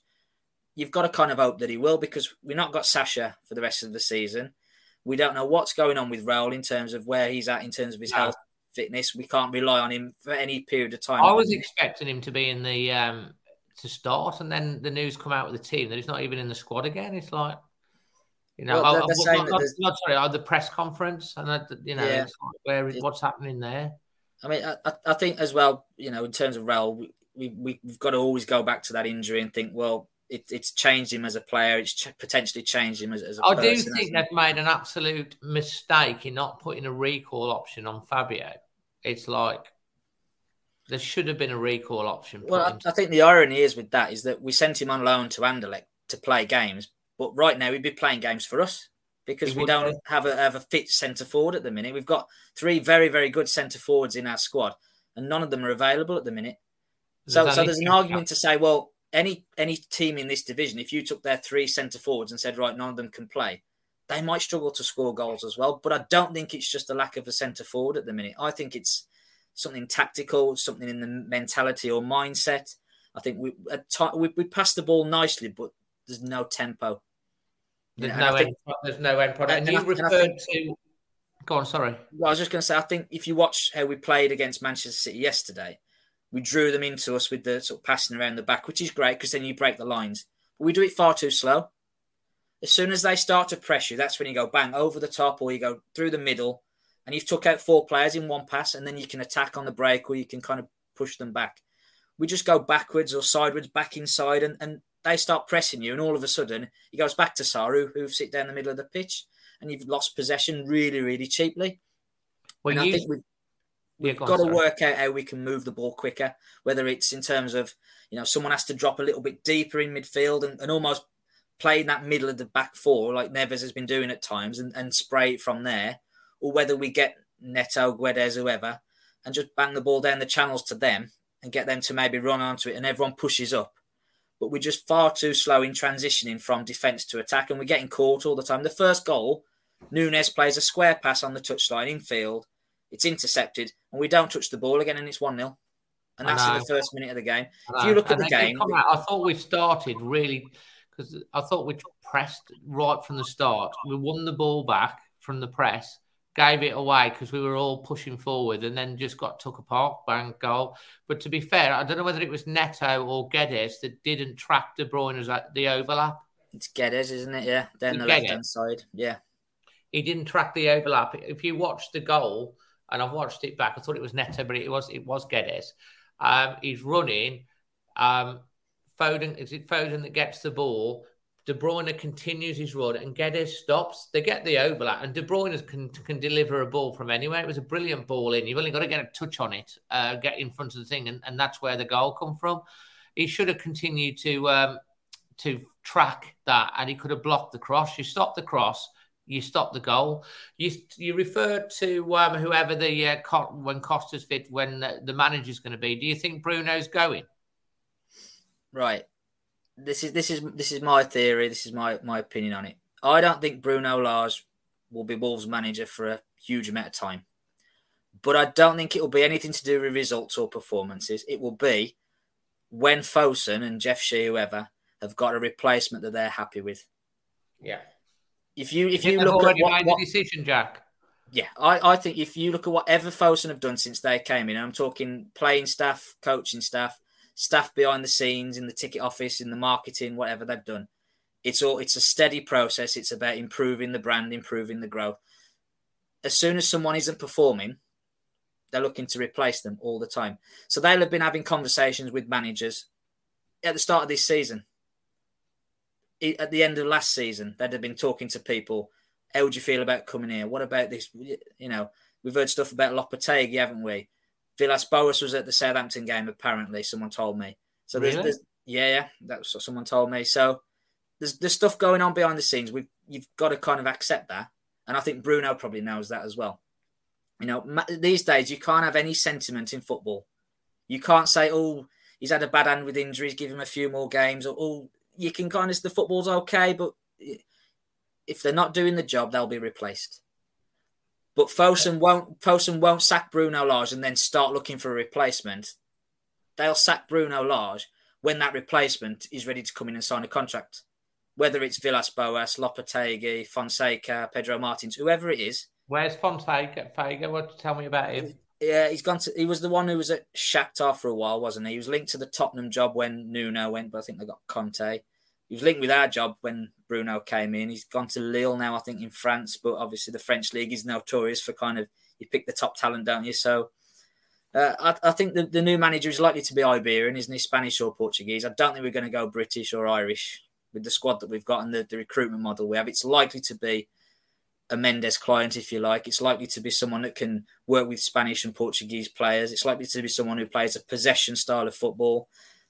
So, that narrows your model down, doesn't it, to probably 5 or 6 candidates. Who's your 5 or 6? Or your I think the 5, I don't know all the names. I think Lopetegui will definitely be on the list because he's been on Fosun's list since day dot. Yeah. I think Villas-Boas fits the profile in so many ways. Premier League experience, lots of experience in Europe. Is Mendes' client, has worked at Marseille, which is a similar sized club to Wolves with a similar profile. I think Fonseca will be on the list because he was on the list last time. Pedro Martins, because we like shopping at Olympiacos, and I think getting their manager. I think Ruben Amorim at Sporting Lisbon will be on the list, but he's got a huge release clause, and they're already annoyed that we took Nunes, so we ain't going to probably go and get their manager as well. Yeah. But these are going to be the kind of managers that we're looking at. It's not going to be a Brendan Rodgers or a Sean Dyche or, you know, it's probably not. It's not going to be Pochettino or Thomas Tuchel, because Pochettino is probably waiting for a Big Six job, and Tuchel's probably looking at somewhere like Dortmund to go back there, isn't he, or something? He's not going to be looking at Wolves and thinking, oh, I'll go there and rebuild my reputation. His reputation is probably enhanced at Chelsea because they sack managers every year, don't they? So getting sacked by Chelsea doesn't do anything to your reputation. They're almost on par with Watford. Yeah, but it works for them, doesn't it? Yeah. And I think we've kind of got to accept it as Wolves fans that, you know, we're not going to have an Alex Ferguson who comes here for 26 years or a Wenger for 15, or we're not even going to have a Stan Cullis now who comes in and ends up with a stand named after him. How do you feel about becoming the new sporting director? Sign me up. He's up for it. He's up for it, Paul. But we've got to kind of accept that managers are going to come in with a remit, with a job to do, and if they're not up to it, they'll be moved on. And someone will come in who Fosun see as better or a more sort of fitting upgrade. We know for a fact, don't we, that Bruno Lage was lined up to be Wolves manager long before Nuno left. Yeah. So there's no reason why there's a manager not out there waiting now for Wolves to pull the trigger and for him to come in and take over. Do you think he'll be the manager at West Ham game? Bruno? Yeah, 2 weeks' time. Good feeling. Gut feeling is I don't think he will be. Wow. Okay. I might be totally wrong, but I just think I've always been a big sort of give him time. You know, I think he's a good coach, but I'm struggling to make a compelling case for him to stay at the minute. Jack, I love you, man. I always because love we're not learning you talk and put things across. Because we're not learning our mistakes. We are improving in some ways, but you can't see a clear pathway. I think that's the important thing. If you could see a clear, it's not working now, but it will, then I could kind of see why you'd have a bit of patience. But at the minute, it's very scattergun. Like I said earlier, we're a good footballing team, but we don't score goals. So you can't be a good footballing team if you don't score goals, if that makes sense. You know, so... Who do you think will be the manager at the West Ham game, if you were to call it? If you get this right, we're going to basically put this little clip out. Yeah. Jack and I'll put the lottery numbers underneath as well. Yeah, please do. I've got a gut feeling for Villas-Boas. Villas-Boas. Okay, you heard it here first from the Wolves acting sporting director. Mate, honestly, you make a lot. I mean, I always listen to you, and you always come across really well. People love having you come on and talk. But like the fact that you've turned around and said that your gut feeling is not going to be in the West Ham has really made me think, wow, if Jack thinks that then there might be. It might be something. So you never know. I mean, my gut feeling is he will be, just because of. But then you said that, I've kind of doubted myself now because I'm just thinking, will they really pull the plug right now? I always think they're going to give him the next 3 games, but I do think that they're looking at options. If you go back to what we were talking about at the end of last season, and we said if the board are 100% behind him, back him, this, that, and the other, if there's 1% doubt, you've got to make that change. There's got to be doubt now, hasn't there? Because of how poorly we've started the season. I think there's more than 1% doubt as well. Exactly. You can't be Jeff Shee or whoever's on the board of directors and sitting there thinking Bruno Lage is 100% the man for Wolverhampton Wanderers. You can't be sitting there thinking that at the minute, because even the most ardent, passionate Bruno Lage fan is thinking it's not working. Yeah. Something isn't working. So you've then got to go, well, is it going to change? Is something going to magically happen? The only thing that is going to magically happen, which we've talked about, is Diego Costa comes in and turns into the Diego Costa from 5 years ago. We've got a focal point, we've got a target man, we've got a natural goal scorer in the team, and everything is brilliant. But that's not going to happen because of the way we're playing. You know, we've just talked about how great Erling Haaland is. He wouldn't get the same amount of goals in our team that he does in Manchester City's team. because we don't create the quality of chances for him. So something has to change. And at the minute, that's probably going to have to be the coach. Because someone's going to have to come in and say to the player, because Neto's playing on the wrong wing. You know, Nunes is not a number 10. He's a number 6 or a number 8. You know, Guedes is sort of playing within himself. Podence is not quite having the impact in the games. You know, last year, Bruno was getting more out of these players than he is now. And he's now suddenly got his team. You know, so he can't say, "Oh, I'm still using Nuno's players. I'm still using." Well, that's kind of why system. I thought he might get a bit longer, because his argument is he's not had the strikers, he's not had the players for long enough. You know, you could see that the way they played in the second half, they were playing some decent football. They were, you know, it was quite technically good. That's why I thought. But then I wouldn't be, to be honest, mate. I wouldn't be surprised either way. If he got sacked, just to say that, if you think about yesterday's game, with the added time and the stoppage time, the game lasted 97 minutes. We were drawing for 55 seconds, and Manchester City were winning for 96 minutes, 5 seconds. So for pretty much the entire game, the narrative was Manchester City were winning. So it's slightly easier to play your football and to push a team when they're already winning. I think the key when you play Man City is to keep it tight and keep yourself in the game. And the game was done after 55 seconds, wasn't it? If we're being really honest, because you didn't think we were going to score yesterday. The best we could hope for is a gritty, backs to the wall, 0-0. Yeah. And after 55 seconds of the game, that's gone out the window, hasn't it? Well, the whole game plan's gone straight away. Well, exactly. They'd have been on the training ground for 2 weeks, wouldn't they, with the Liverpool postponement, thinking, right, this is how we're going to get a result against Manchester City. Yeah. And after 33 minutes, you're 2-0 down and a man down. Now, whoever's in charge, if that's the case, they're going to struggle, aren't they? Yeah. But I just don't see how we move forward with Bruno at the minute unless this thing with Costa changes the entire team. And I think it's huge. It's a huge amount of pressure. He's even said it himself in his interview, "Don't put too much pressure on me." I think there's going to be a huge amount of pressure on Diego Costa when he's fit. Well, because everyone seems to be pinning their hopes on him suddenly scoring loads of goals. Because like we've just said, the thing that's missing from our team is goals. Yeah.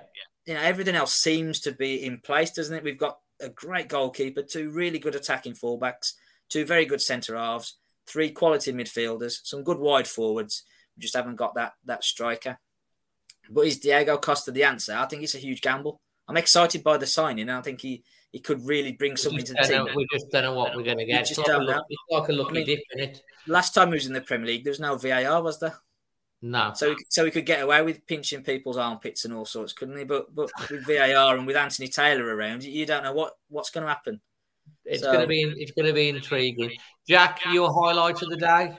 I'm going to go with what Lucy said. I think the pre-match tribute for the Queen. You know, me and you were in the WhatsApp group for the match day, aren't we? And there was a lot said about how important it was going to be, and I thought it kind of went really well, didn't it? And it was obviously very important to kind of pay that tribute. So I think that was kind of a great thing to do, and it was really good. Okay, I agree with that as well. Performance rating? Performance rating's a difficult one because, like I said, we were losing for 98% of the game. So it's difficult to kind of judge, isn't it? But I think there was enough positive play at times, and I think there was, you know, we weren't embarrassed, we weren't outclassed at times. So you'd probably say a 6. 6. And man of the match? I'm going to go Nunes.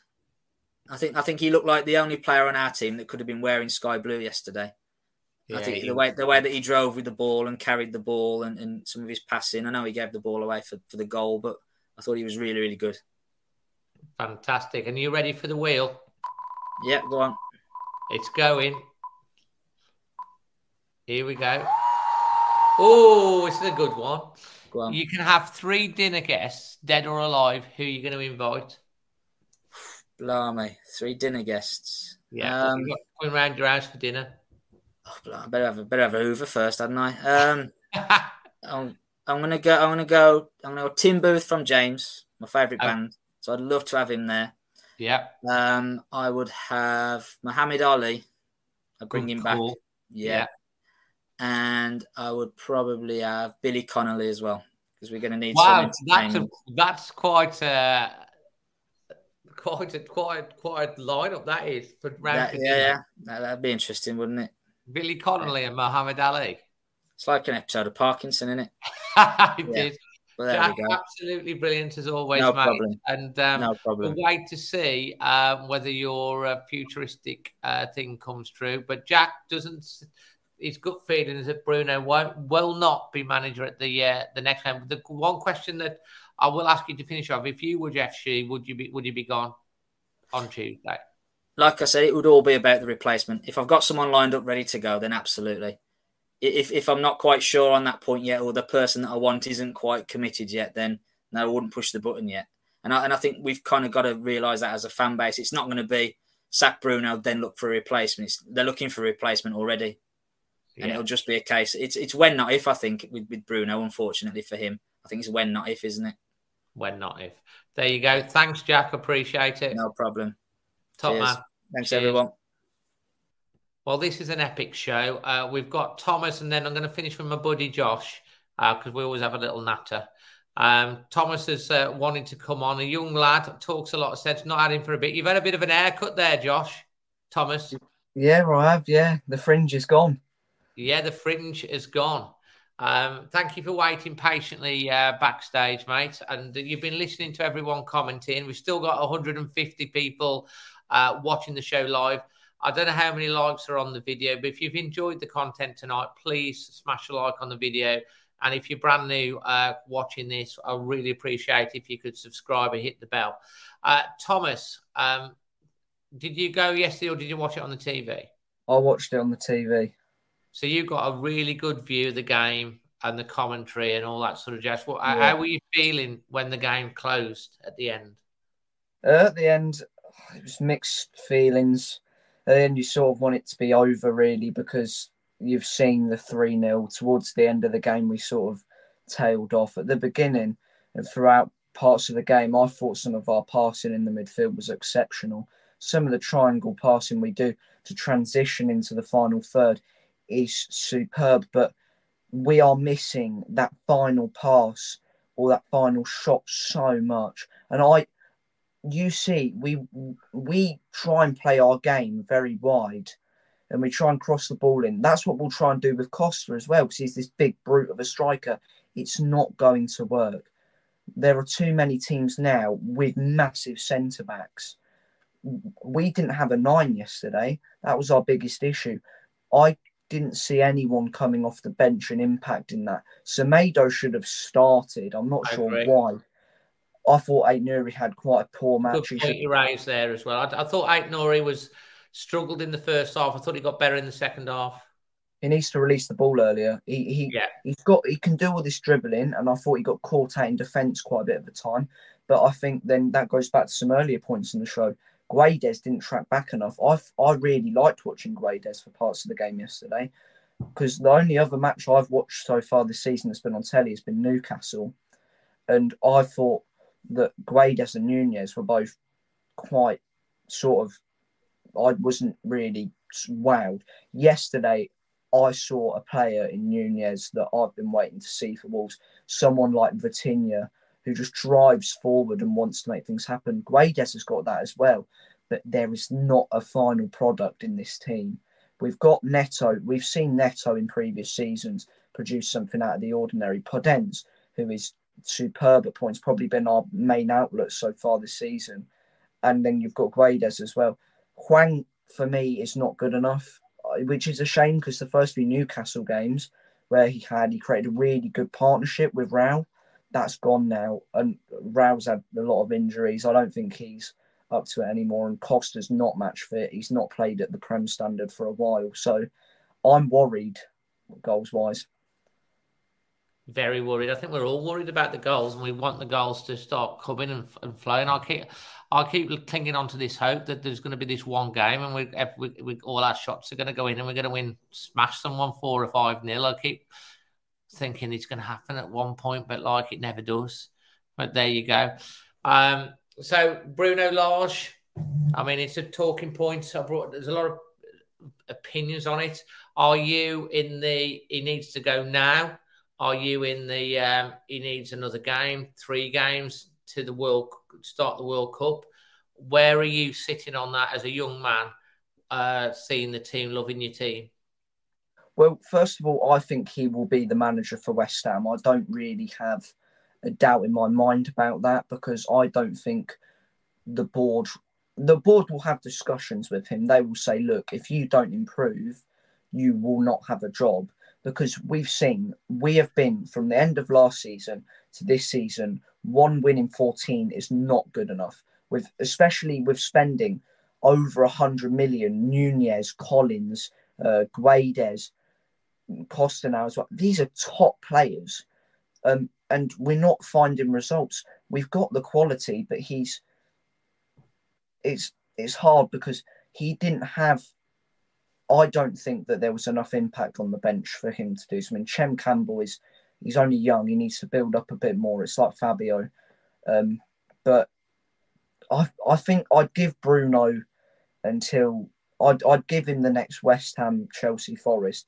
Chelsea's a tricky one because I'm a very big fan of Graham Potter. I think he's a very, very good manager. Some of his play style is sensational, but I'd give him the next 3 games.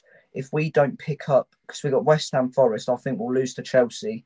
West Ham, Forest, we need to get at least 4 points out of that, and that's been my lowest. I'd push for 6, but if we don't get 4, I think that it's time to go, which is hard because you don't want to sack your manager because they do try. They obviously try, but sometimes it's not good enough. Yeah, I mean, you make good points. I'm kind of like, that's where I've been sort of thinking the next set of fixtures is his last chance for Saloon, really. I feel like the ice is very thin and it's starting to crack, but he's not fell into the ice yet. Unless someone gets a pickaxe or throws a rock, and which could be Jeff, and then he'll fall through the ice. But like, he's still walking on the ice at the moment. And there's still positive. I still feel there's positives in the team. I don't feel like I say. I don't feel like we're not playing good football and we're not trying 100%. To play the ball and we've got the talent. We're just not. And there's always seems to be with Bruno extenuating circumstances, like Raul's not fit, Costa's not fit, Kalajdzic gets injured, Chiquinho was out with an ACL. Collins gets sent off now and he's out for the next 3 games. He must be thinking to himself, it's like it's not meant to be, because everything seems to go wrong. He gets the players in and then he gets injured in his first match. Chiquinho would have been a big thing. I mean, Traore yesterday. Yeah, that was... Speaking on Traore's, Boubacar, when he came on, he's not been mentioned yet. I thought some of his movement was really slick. Some of his passing, he looks like a player who could. It's like Aït-Nouri a couple of seasons ago. We get him in loan and see if we can develop. I think there is 99.9% of me believes we will sign him on a permanent because he looked really good. I was impressed with him. He did make a good cameo. He looked calm on the ball as well. Yeah, going to Adama, that's really... Because if you told me that we'd have Adama, Neves and Diego Costa, I would have laughed. The fact we've got Adama now, and it baffles me how Bruno uses him. Newcastle, we're going on the counter to win the game. He brings on Hwang over, I'd say, one of the quickest men in England in football. That day. It was... and. We win the game. I reckon we win the game if he brings Traore on, not Hwang, we win the game. Yeah, and he's always... Bruno's never been... I don't think I've ever been confident in his substitutions, Bruno. I think he's either left it too late or he's brought on the wrong person, which is another fault. But he's been very unlucky. Sasha was so... Because I think he wanted that player, that big, tall, hold the ball, give it to the players to run on and score. That's what he did. With Costa, it's different now. Costa is a finisher. He finishes chances when he wants to.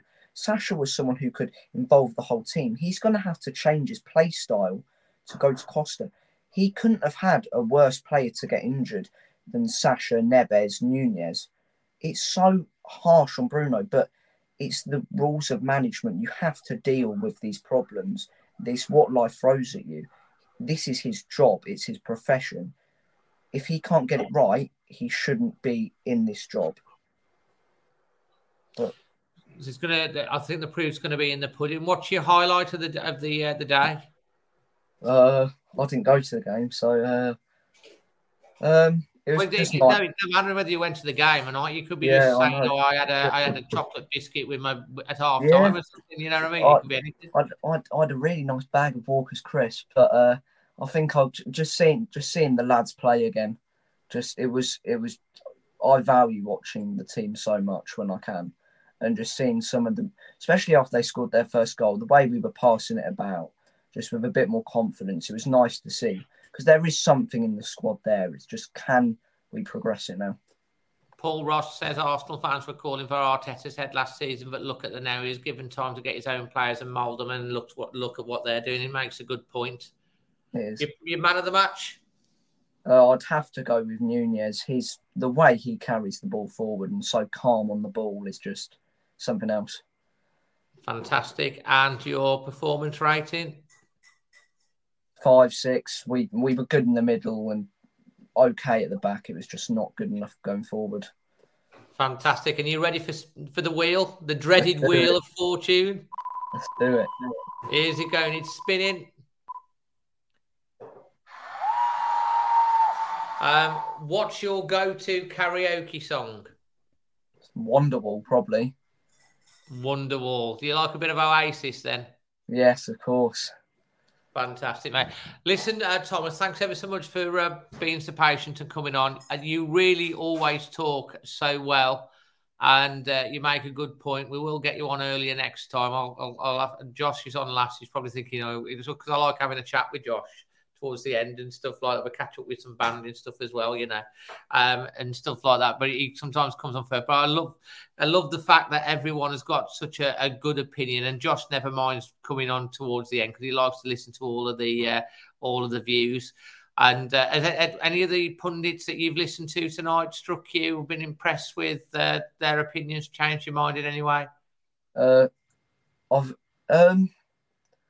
A lot of talk about different managers, Poch and such. I'm not really a massive fan of Poch myself, but I agreed with a lot of what Manny said. I'm liking the talk of giving him a couple more games, but I've been definitely weighing up a lot of opinions today.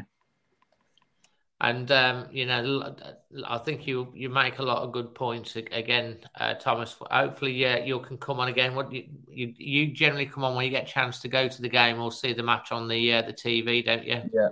Yeah. Fantastic. Thanks for your patience, mate. No problem. See you on the next one. See you later. Thank you. Cheers, mate. So that's Josh. And last up but no means least, sorry, that was Thomas, but last but no means least, we've got Josh, mate. How you doing? Good, thanks, you. Yeah, man, it's been an epic show tonight. Yeah. They seem to be getting longer and longer and longer. I'm on my third cup of tea, but there's so many people want to come on. Yeah, no, that's fair enough. I might have to start bringing the timer back. I'm guessing to bring the time down. Like Emma's like, but the old times, going on. But mate, thank you. You've sat through the whole show. What have you been thoughts on what you've been hearing? I think it's like the same across the board, and some people are willing to give him a bit more time. Some want him out now. I'm stuck on the middle ground, like some of them say. It's one or the other at the moment. I'm in the middle. You think about it, and it is. Do you think now time is slightly ticking on him? We played good spells of football, we just can't finish. Yeah. But then how long are we going to keep saying that for? I know, it's like it's the ongoing problem. We've been talking about it for a long, long time. To be honest, mate, it's like the goal scoring record last year was 1 a game, and we were saying that was bad. And this year, it's like it's not even 0.5 a game. It's because we've only scored 3 and 7. Yeah. When we go to the games, I go pretty much home and away. You go home and away. Jack goes home and away. A lot of the guys that come on here, that and then you go in and you're not seeing goals. You go into every game with hope and stuff and all that sort of stuff. But, like, you want to see your team scoring some goals and winning games. And when I think back on it, it's like I keep doing my match vlogs and stuff like that, and I've only seen them win once in the last 14 Premier League games. When you actually think back, I've seen our team win one time in the last 14 Premier League games, and we've scored at Molineux since April, 4 goals since April, and Manchester City have scored 8, and they've only played there for 2 matches.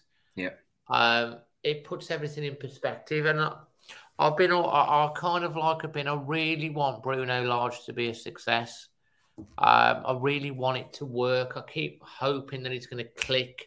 And I always try and see positives, and I always try and then think, oh, well, there's this reason, and he hasn't had this. He's not had the players. The strikers aren't fit. You know, he's having all this bad luck, and now Collins is. And I always think there's a reason why, but then, which is why I think the next 3 games. But then you think back and what point it's been going on for a long time. Where are you? Where are you with it, with Bruno? What's your gut feeling right now? I mean, what are you that you? Is it time? Does he need more time?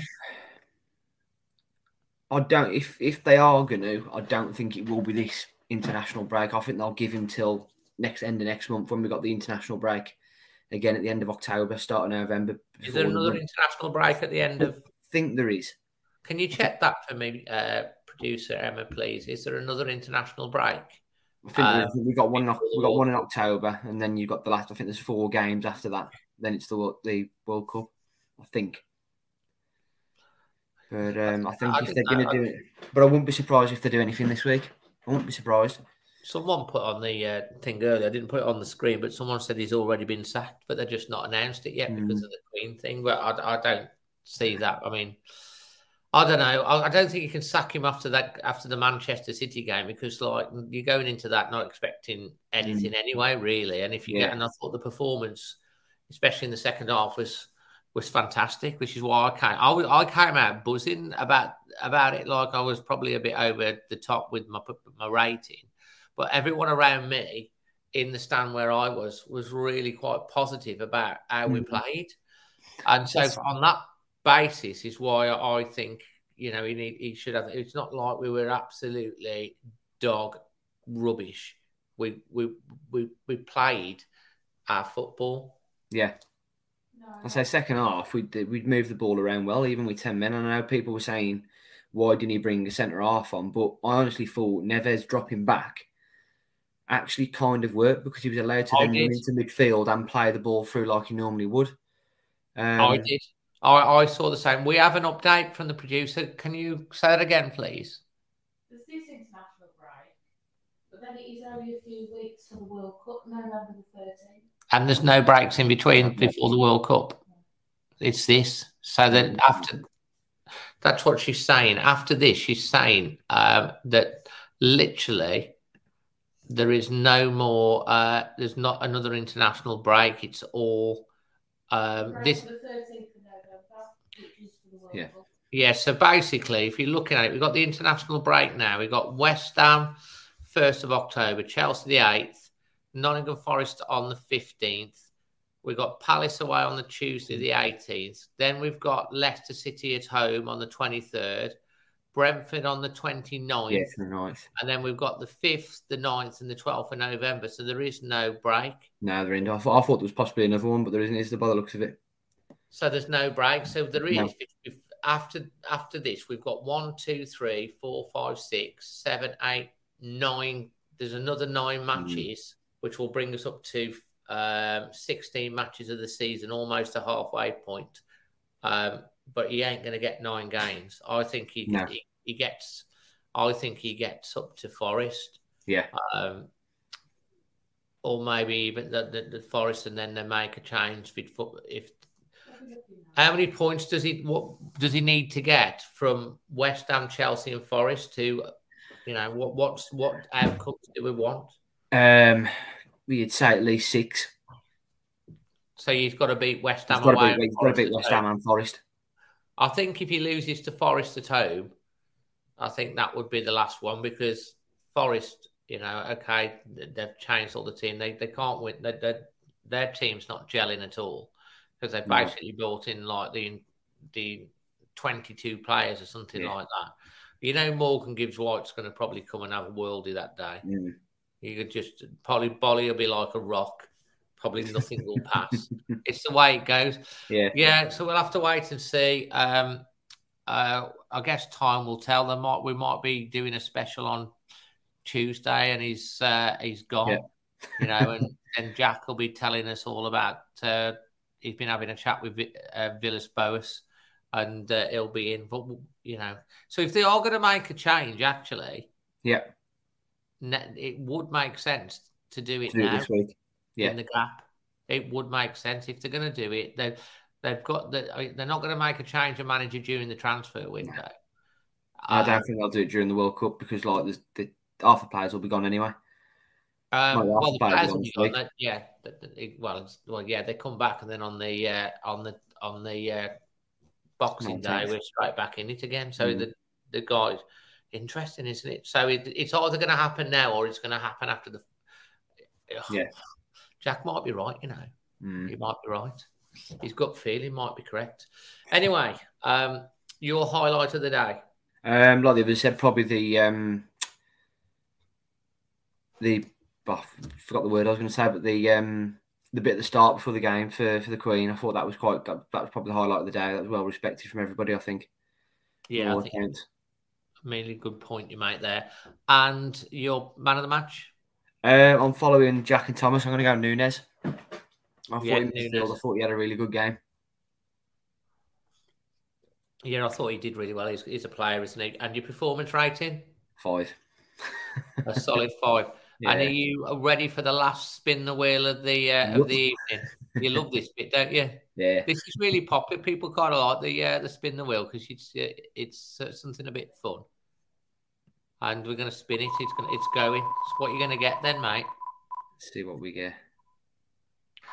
Now, this one question came up earlier and it couldn't be answered. So luckily enough, I did have a thing. I'd never thought about it when it come up. So the first thing I'd do is get everything paid off for my family. Anything that needed paying off, anything that they wanted, that'd be the first thing I'd do for them. Yeah. And then once I'd sorted all them out, I'd then do everything I wanted to do. So house, holidays. You're going to buy a house, book a holiday in one day. Yeah. Get it all done. Get it all done. It's like you get everything you need to do. What you've got in for the day? Anything else? I don't know. So more for just sorting family members out and helping friends out and doing that sort of thing. So I know everyone I know and myself is all settled for life, basically. Carl says we should do a spin the wheel question for all of us there. Do you think we should? Yeah. For everyone else. Just quickly, last thing to finish on. Let's do it. Just because Carl's asked now. This is for everyone in the chat, but you have to smash a like on the video, please.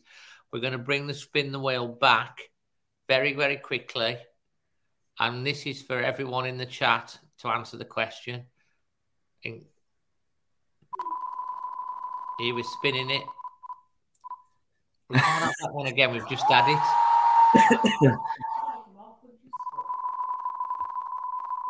Here we go. I'm not going with that one. We've had that. Yeah. Third time lucky. Here we go. Yeah, we've had that one. We're going to spin again one more time. We'll put some more questions on. There you go. I won't ask you, Josh, because this is for the guys in the chat. The guys in the chat, what's the most embarrassing thing you've ever done? Keep it clean. Keep it clean. We're going to bring Jack on for this as well for the end, because we want to see what everyone else. I'll change the backdrop. Thanks again to Wolf Life for jumping in today, and we're grateful if you'd like Always Wolves on Facebook. And if you would be kind enough to follow Always Wolves on their socials as well. TikTok, Facebook and Twitter. And you want to check out the FIFA one that I did. If you like your FIFA, did you see my FIFA video? Yeah, I thought that was quite good. I enjoyed that. Actually in the Wolves dressing room. So have we got some answers? Extra time, one longer and longer, but that's the only good for us fans. Which get a millionaire would pay off Bruno. That wasn't the question. Carl says, leaving his mobile phone in a hotel room before going to the Wolves game. That's the most embarrassing thing that you did. What was on your phone? Chris says, the most embarrassing thing I witnessed was my missus on a Blizzard Mountain water ride coming off the ski lift and the bottom half of bikini staying on the lift.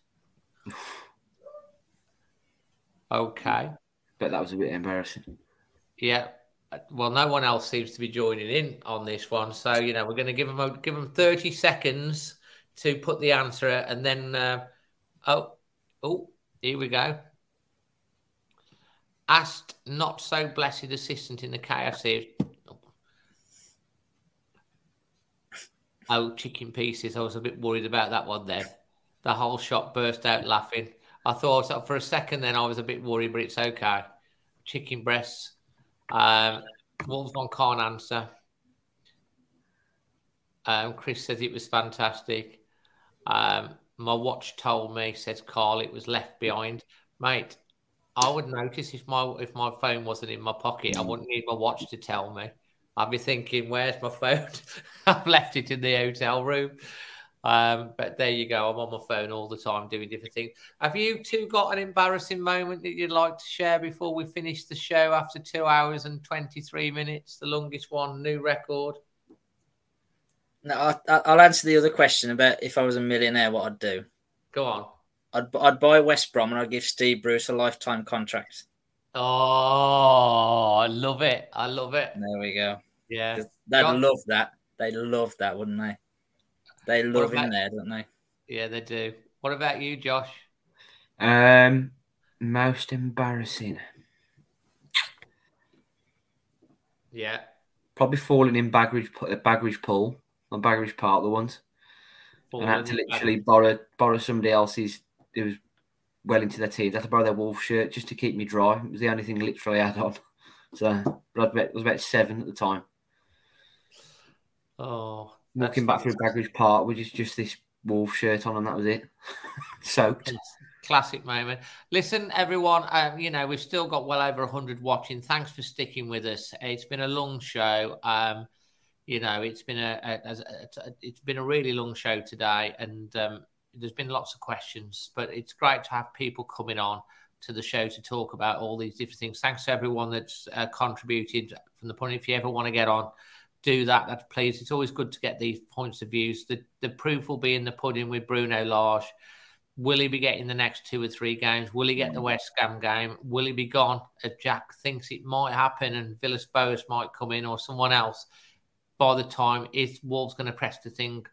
We don't know. The answers will, of course, come. But the one thing that we know is that we will be here come what may that happens at the next show. And we thank you very much. So, if you're listening to back on the podcast, hope you've enjoyed it. Please leave us a comment. Leave a comment in the in the comment section below. Smash a like on the video, subscribe. And until the next one, from myself, Jack, Josh, and everyone else, good night. God bless. Always Wolves. Always Wolves.